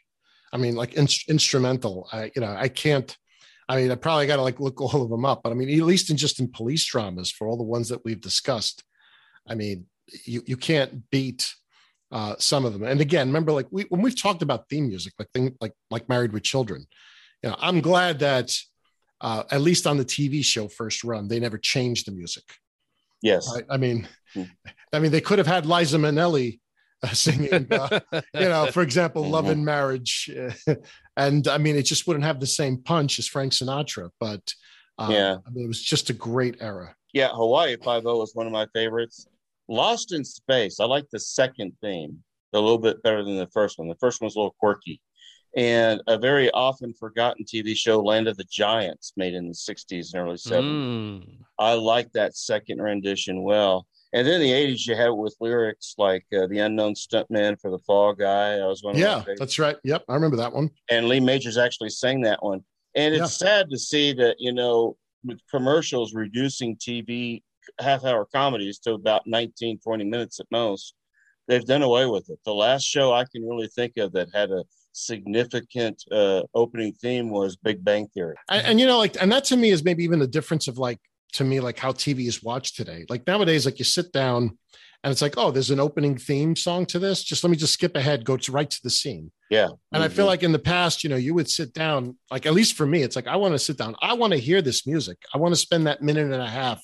It's almost like a mental thing. It's like you're getting in the mood. Like, I want to be prepared. I want to be entertained. So Welcome Back, Kotter, Chico and the Man. Yeah. A modern day one that's still being produced that has a good opening is the animated show on Netflix, Disenchantment. Now we all know this. Netflix has this thing where skip that intro all the time. But even though they have that, Disenchantment, every single episode has this really crazy ass instrumental thing going on that's slightly different, and the images being shown are different every episode to foretell individual things that are going to happen in that episode. Yeah. So yeah, I agree with that. They don't have to do that, but it has made me not skip the intro every time because of that. So Al is going to run off to the side of the 633 or whatever it was. I think it's really a 431, which is a cat in the tree. Yeah. 623 is a cat in the tree. Okay. Yeah. Oh, I love that stupid line where he's like, is your husband depressed? Of course he is. He's dead. Well, I should hope so. He's dead. Yeah. And again, this to me was like another Abbott and Costello segment. Man, how many donuts can your partner eat? I think he's near his record. You can tell because the buttons on his shirt are just about to pop. You might want to take cover. Man, talk about the ugly underbelly of society. All right, that's it. I'm out of here. I haven't been on a shoot this lame since Cops in Amish country. You mean I'm not going to be on Cops? Any available unit. Burglary in progress at 9766 Jeopardy Lane. Hey, that's my neighbor. That must be that punk stole my bowling shirt. Wait a second. Aren't you going to wait for your partner? If you were in trouble, would you want me to wait for my partner? You specifically? Yeah.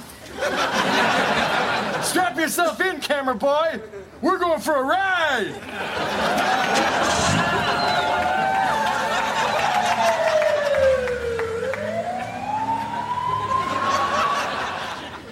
But then they get another call, a burglary at a certain address. But before they get that call, though, they're what happens to Officer Dan? Yeah, his shirt pops because he ate too many donuts, and he doesn't give a crap either because they leave him, and he's just eating donuts, and he's like, "Hey, whatever," and just continues eating them. Right. But this burglary was in process at 9766 Jeopardy Lane. Yeah. Al recognizes that one. Now, we know the Darcys lived next to the Bundys, but we never heard or saw their house number. However, in the season 4 credits, Steve ducks as the paper is thrown to Adam, and it says 9674, which became the Bundys' number that season until someone realized a mistake was made in season 5. The decor was too nice, but the thing is, from what I understand, they reversed the numbers. It wasn't like 9674; it was 9764 or something like that. 9764 is the Bundys, and when they shot the opening credits, I guess all they did was they reversed the 6 and the 7. So that's when Steve's duck in the newspaper. But the thing is, if they lived next door, it wouldn't be that. It would be either 9766 or 9762.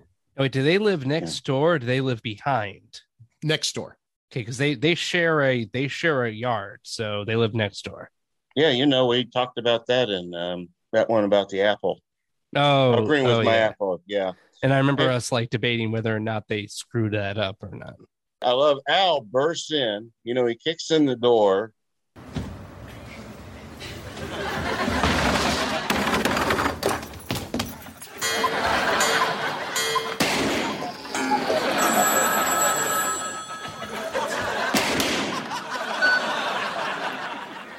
Hi, this is Jefferson. And Marcy.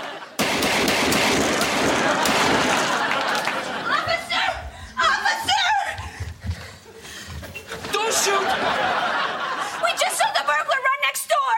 You mean he tied you up and smeared you with marshmallow fluff? Well, that is sick. Yeah. Pervert. Al, is that you? Why are you dressed as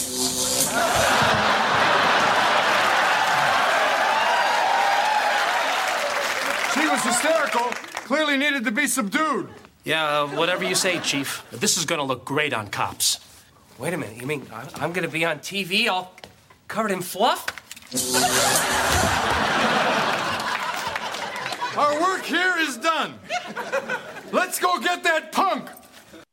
And what goes off is a cuckoo clock. And I caught this. This wasn't in the original notes, guys. I thought, oh, that's from the wedding show. Remember Bud and Kelly were trying to find a wedding gift, and they found a cuckoo clock? That's right. Yep. Yeah. Marcy and Jefferson came over and accused them of stealing it. Feels good to give something special for a wedding. Yeah, they're gonna love this clock. It's an antique. Have you seen our antique cuckoo clock? Do you have a warrant? If my sister could form a thought, what she meant to say was, we are sick and tired of being accused of stealing every time someone jimmies open your back door with a crowbar and takes a clock and a pastrami sandwich. Now we demand an apology. Yeah, and it wouldn't hurt to have pickles in your refrigerator either.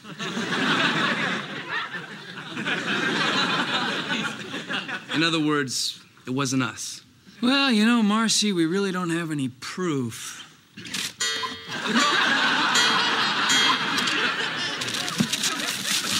It's Petey! See, I told you they stole my clock. Jefferson, they must be punished. Something cruel and highly unpleasant. Oh, how about you sit them down and talk to them for a while? That's something they'll never forget. So you don't like our little talks? Well, we're just gonna have to talk about that. Admit it, you always hated Petey. No, why would I hate something that pops out every 15 minutes screaming, cuckoo, cuckoo, every hour, every day, every week, cuckoo, cuckoo. It keeps me up half the night. I've seen Dionne Warwick and her damn Psychic Friends network 1,000 times because of that clock. And look at my eyes. Look at them. You know how many cucumbers it takes to keep the puffing and the swelling down? Well, I do. So, last spring, Petey didn't really just fall into the toilet bowl, did he? I hated that clock. Yes, I tried to kill him! I wanted him out of my life, along with your Elvis plates. And your whips and your paddles and your big... Okay, honey. I don't think that's appropriate talk to have in front of the little thieves. And they were shocked, and Al was, or not Al, but Jefferson was just mad. He hated that cuckoo clock that goes off like every 15 to 30 minutes. So I understand why Al wanted to shoot it, probably for Jefferson. And then the answering machine goes off. Hello, this is Jefferson. Bang. And Marcy. There's three or four shots. And I like that they bring, oh my gosh, I like that they bring back the weird sex life that Marcy and Jefferson have. I shouldn't say weird. The experimental sex life that they have. Perverts. When and later on when we get to the Jugs have left the building, I mean that to me I think was one of the best ones to depict that aspect of their relationship. Well, they also had their wrists tied and covered in the marshmallows, and then the guy from Cops is there, with his camera, and they're like, "We're going to be on Cops." Someone tied us up and put all this marshmallow on us. Then Al goes back home.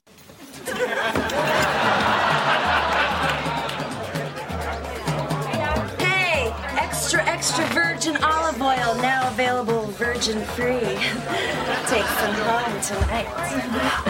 This is Sodom and Gomorrah. And I am not hiring any of your harlot clients. Hey, Tina Yothers is not a harlot. She was the best thing on Family Ties. I preferred Skippy. Young man, I insist you take me back to my hotel. Thanks, but you're not my type. So Kelly says, "Hey, extra virgin olive oil now available, virgin free." She pours the oil on a cabbie's chest, takes them home tonight. And the sister's just outraged, calling it Sodom and Gomorrah, referring to the Bible story. And then she tears up these photos. We should say this for the viewers who haven't watched the episode. There's like 20 dudes and girls all drinking and rolling around on the couch and stuff. It's a full party. Yeah, and Bud is on the phone. He is trying to find someone else as a client, and he's talking with Tina Yothers. Now, Sister says that she preferred Skippy over Tina Yothers. So, and that's a reference to Family Ties. It was an American sitcom that lasted on NBC for 7 seasons, premiering in September 22nd, 1982, and concluding on May 14th, 1989. It was created by Gary David Goldberg, and it reflected the move in the United States from cultural liberalism of the 60s and 70s to the conservatism of the 80s. And this was particularly expressed through the relationship between young Republican Alex Keaton, played by Michael J. Fox, and his ex-hippie parents, Stephen and Elise Keaton, portrayed by Michael Gross and Meredith Baxter. And that was a good show. I remember watching that when it first came out before it became a real hit following Cosby. Yep, I was a fan of it back in the day. Yeah. Tina Yothers was born May 5th, 1973. She played one of the children. She was an American actress and singer, and she is best known for playing Jennifer Keaton on the hit NBC series of the same name. She was the youngest until Stephen and Elise had a kid. And she's also started in films and TV throughout the 80s and 90s, The Cherokee Trail, Crash Course and Spunk, and the Tonya Harding Story. But the sister likes Skippy better. He was played by Mark Price, born February 23rd, 1968. And he was known for Erwin Skippy Handelman on that TV series. He was the next door neighbor who was somewhat annoying. And by the way, if you want a good show to watch, it's a movie. It's called Trick or Treat. Gene Simmons is in it as a radio DJ, and it's about this kid who was into heavy metal and how he's pushed around by people, and that's played by Mark Price. Yeah. And he's saying she's not a harlot, and then Al comes in. That's you dirtbag! Give me back my bull-leader shirt! Mike, you getting this? This is my good side. Are you kidding? Nuns in an orgy? Do you have any idea what hard copy will pay for this? Talking about gotcha, dirtbag, because he caught the criminal who was wearing his bowling T-shirt. That's what tips That's him right. off. And the shirt says Al. Yeah. And we have a note from Annabelle. So Now, and only Annabelle, I think, would notice something like this. So if you check the photos while the sister and Bud are at the kitchen table, she recognizes at least one of the photos as Kelly, and the other one is Bud in the Married with Children promo shots from previous years, probably from around maybe season 5. And also, both David Faustino and Christina Applegate were in Family Ties episode each. So Faustino was in To Snatch a Keith in 1982, and Christina Applegate in Band on the Run in 1987. Wow. Did not know that. So she calls it a fleeting shot of the Bundys' fourth wall. And can I just say how horrible that nun is being by... Look, if you're looking at headshots and other resumes and stuff, if you don't like them, don't rip them up in front of the agent. The agent needs those. There he is, officer! Arrest him! Yeah, book him! No, not him! Him! He destroyed my home. He shot my cuckoo. He's not even a real cop. Or a real father. How much of a host? Very photogenic. Doesn't it mean anything that I apprehended this vicious criminal? Yeah, it means that you're going away for impersonating an officer.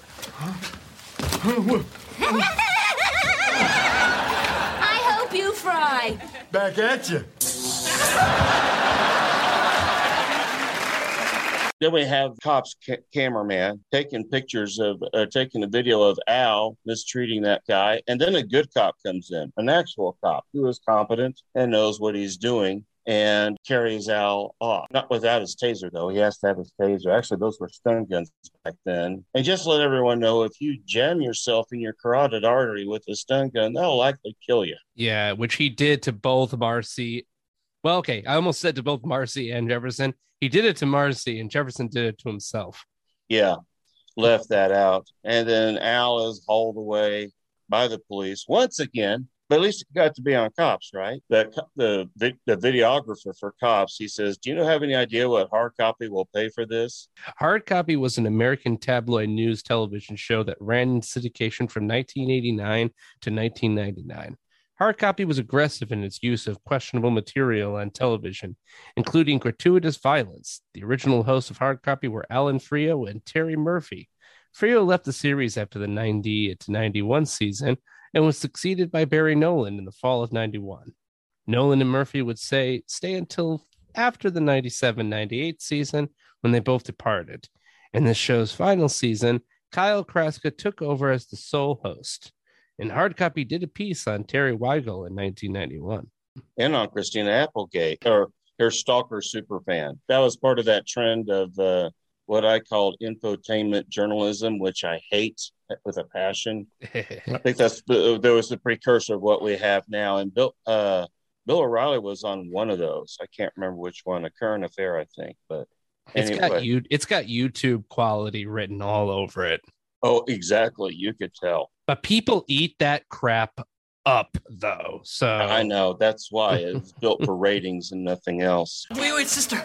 I just thought of the most brilliant idea. I have the perfect client for your olive oil. That's what you said before. No, but this time I'm telling you the truth. I mean, she's beautiful, her schedule is open, and I promise you complete and total abstinence. So, use extra virgin olive oil. It's 100% pure, like me. I can't believe it. You were right. She is perfect.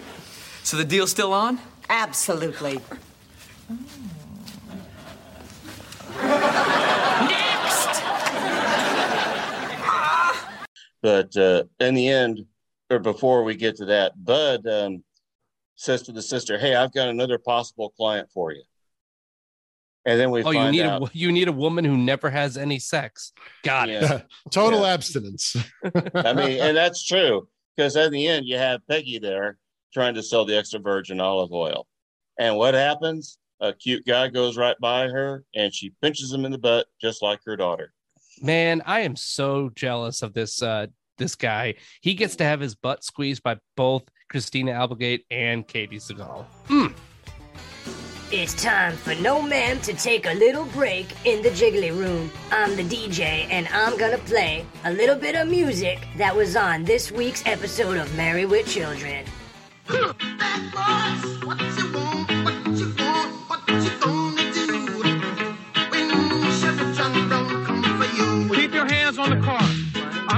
job. Right. Tell me what you gonna do, what you gonna do. Bad boys, what you gonna do? What you gonna do when they come for you? Bad boys, what you gonna do? What you gonna do when they come for you? Nobody now give you no break. Police now give you no break. That old soldier man I give you no break. Not even your iron now give you no breaks. Hey, hey, bad boys, what you gonna do? What you gonna do when they come for you? Bad boys, what you gonna do? What you gonna do when they come for you? Cops is filmed on location as it happens. All suspects are considered innocent until proven guilty in a court of law. Yeah. So lucky.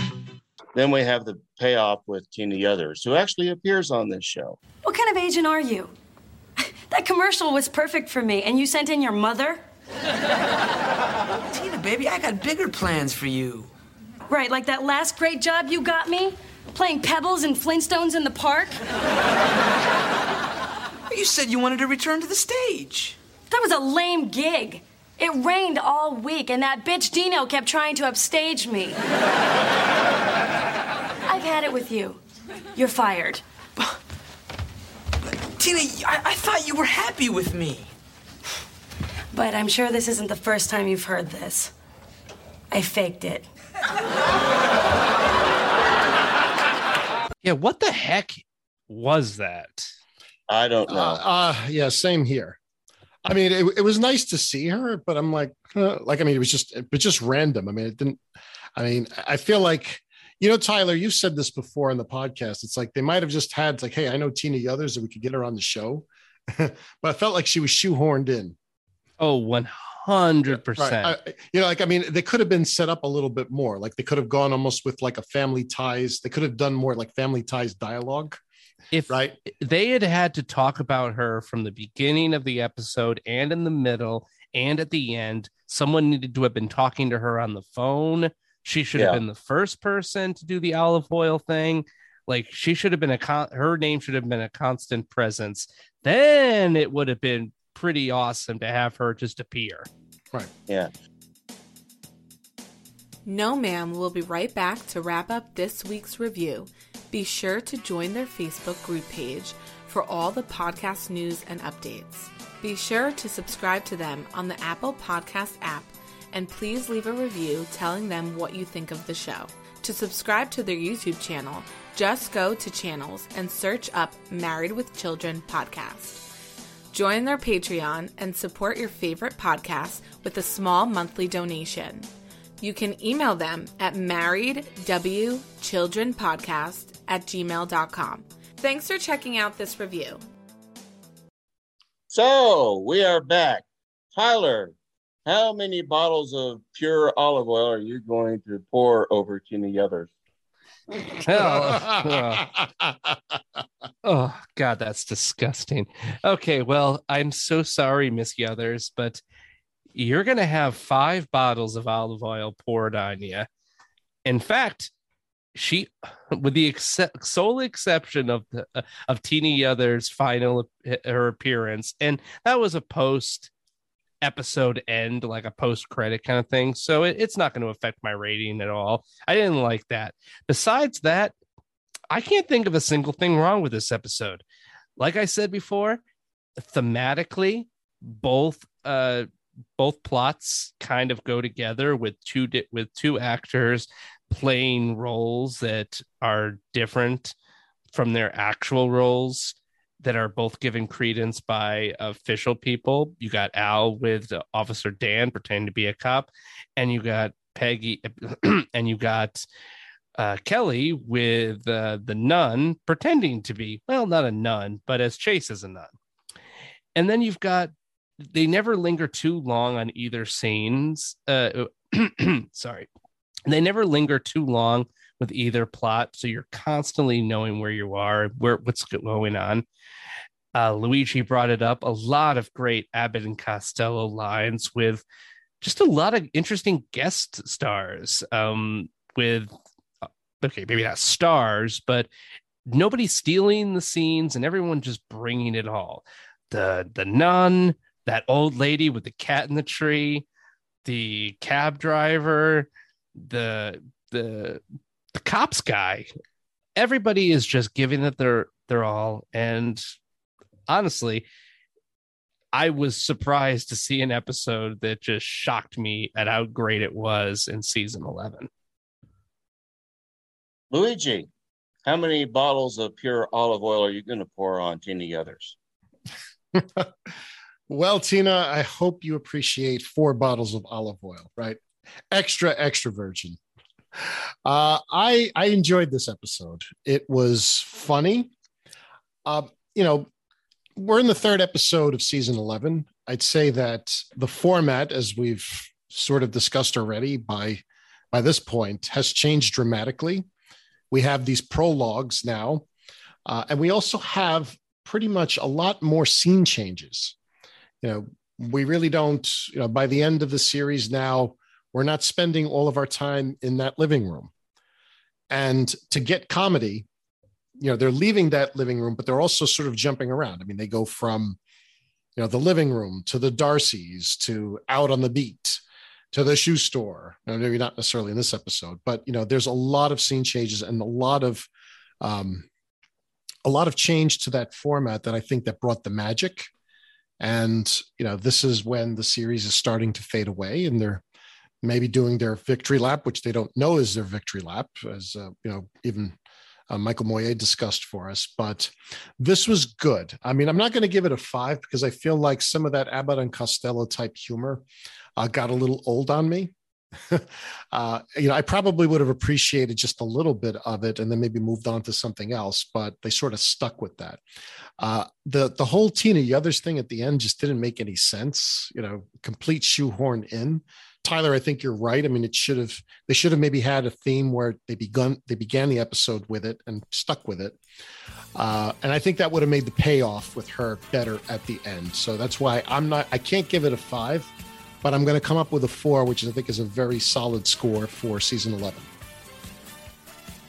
Well, I too am going to pour 4 bottles of extra virgin oil on Tina Yothers. I agree with you, Luigi, on many things. The Tina Yothers things at the end, it didn't work for me. No disrespect to her, but it was just not done well. And on top of that, I thought the payoff was better with Peg, with the bottle of virgin oil, pinching that guy's butt like Kelly did earlier. That would have been a much better payoff at the end. And this is typically why I don't like rag sheets on television shows. Because usually, that's what they're usually called, rag sheets, because they wipe up and clean up everything. And I just don't care for those. I thought the prologue was much better than the last one I reviewed with Tyler on Twisted. That prologue seemed a little disjointed. This one seemed a whole lot better. You said everyone was having fun. That's what I really appreciate about this one. I wished, and I love Officer Dan. I thought it was great to see him do a lot more. He hasn't done that much in Married with Children in a while, and probably not since they were putting up that satellite TV dish. So there you have it. That's what we think. Tell us what you think on the Facebook page. Well, that's it for this episode. Hope you tune in for our next adventure when Team Australia reviews Requiem for a Chevy Wake. Al's beloved Dodge is fading away. Through a frantic emergency operation, Al manages to stabilize the Dodge's condition, but it needs constant life support. Since he is unwilling to let the Dodge go because he has such fond memories of his father and this car, he calls for a car doctor who sees that the Dodge needs a new fuel pump transplant. Since those fuel pumps are a rarity, the doctor suggests the car can be harvested for spare parts instead. That would sell for a high price. However, it's completely unacceptable to Al.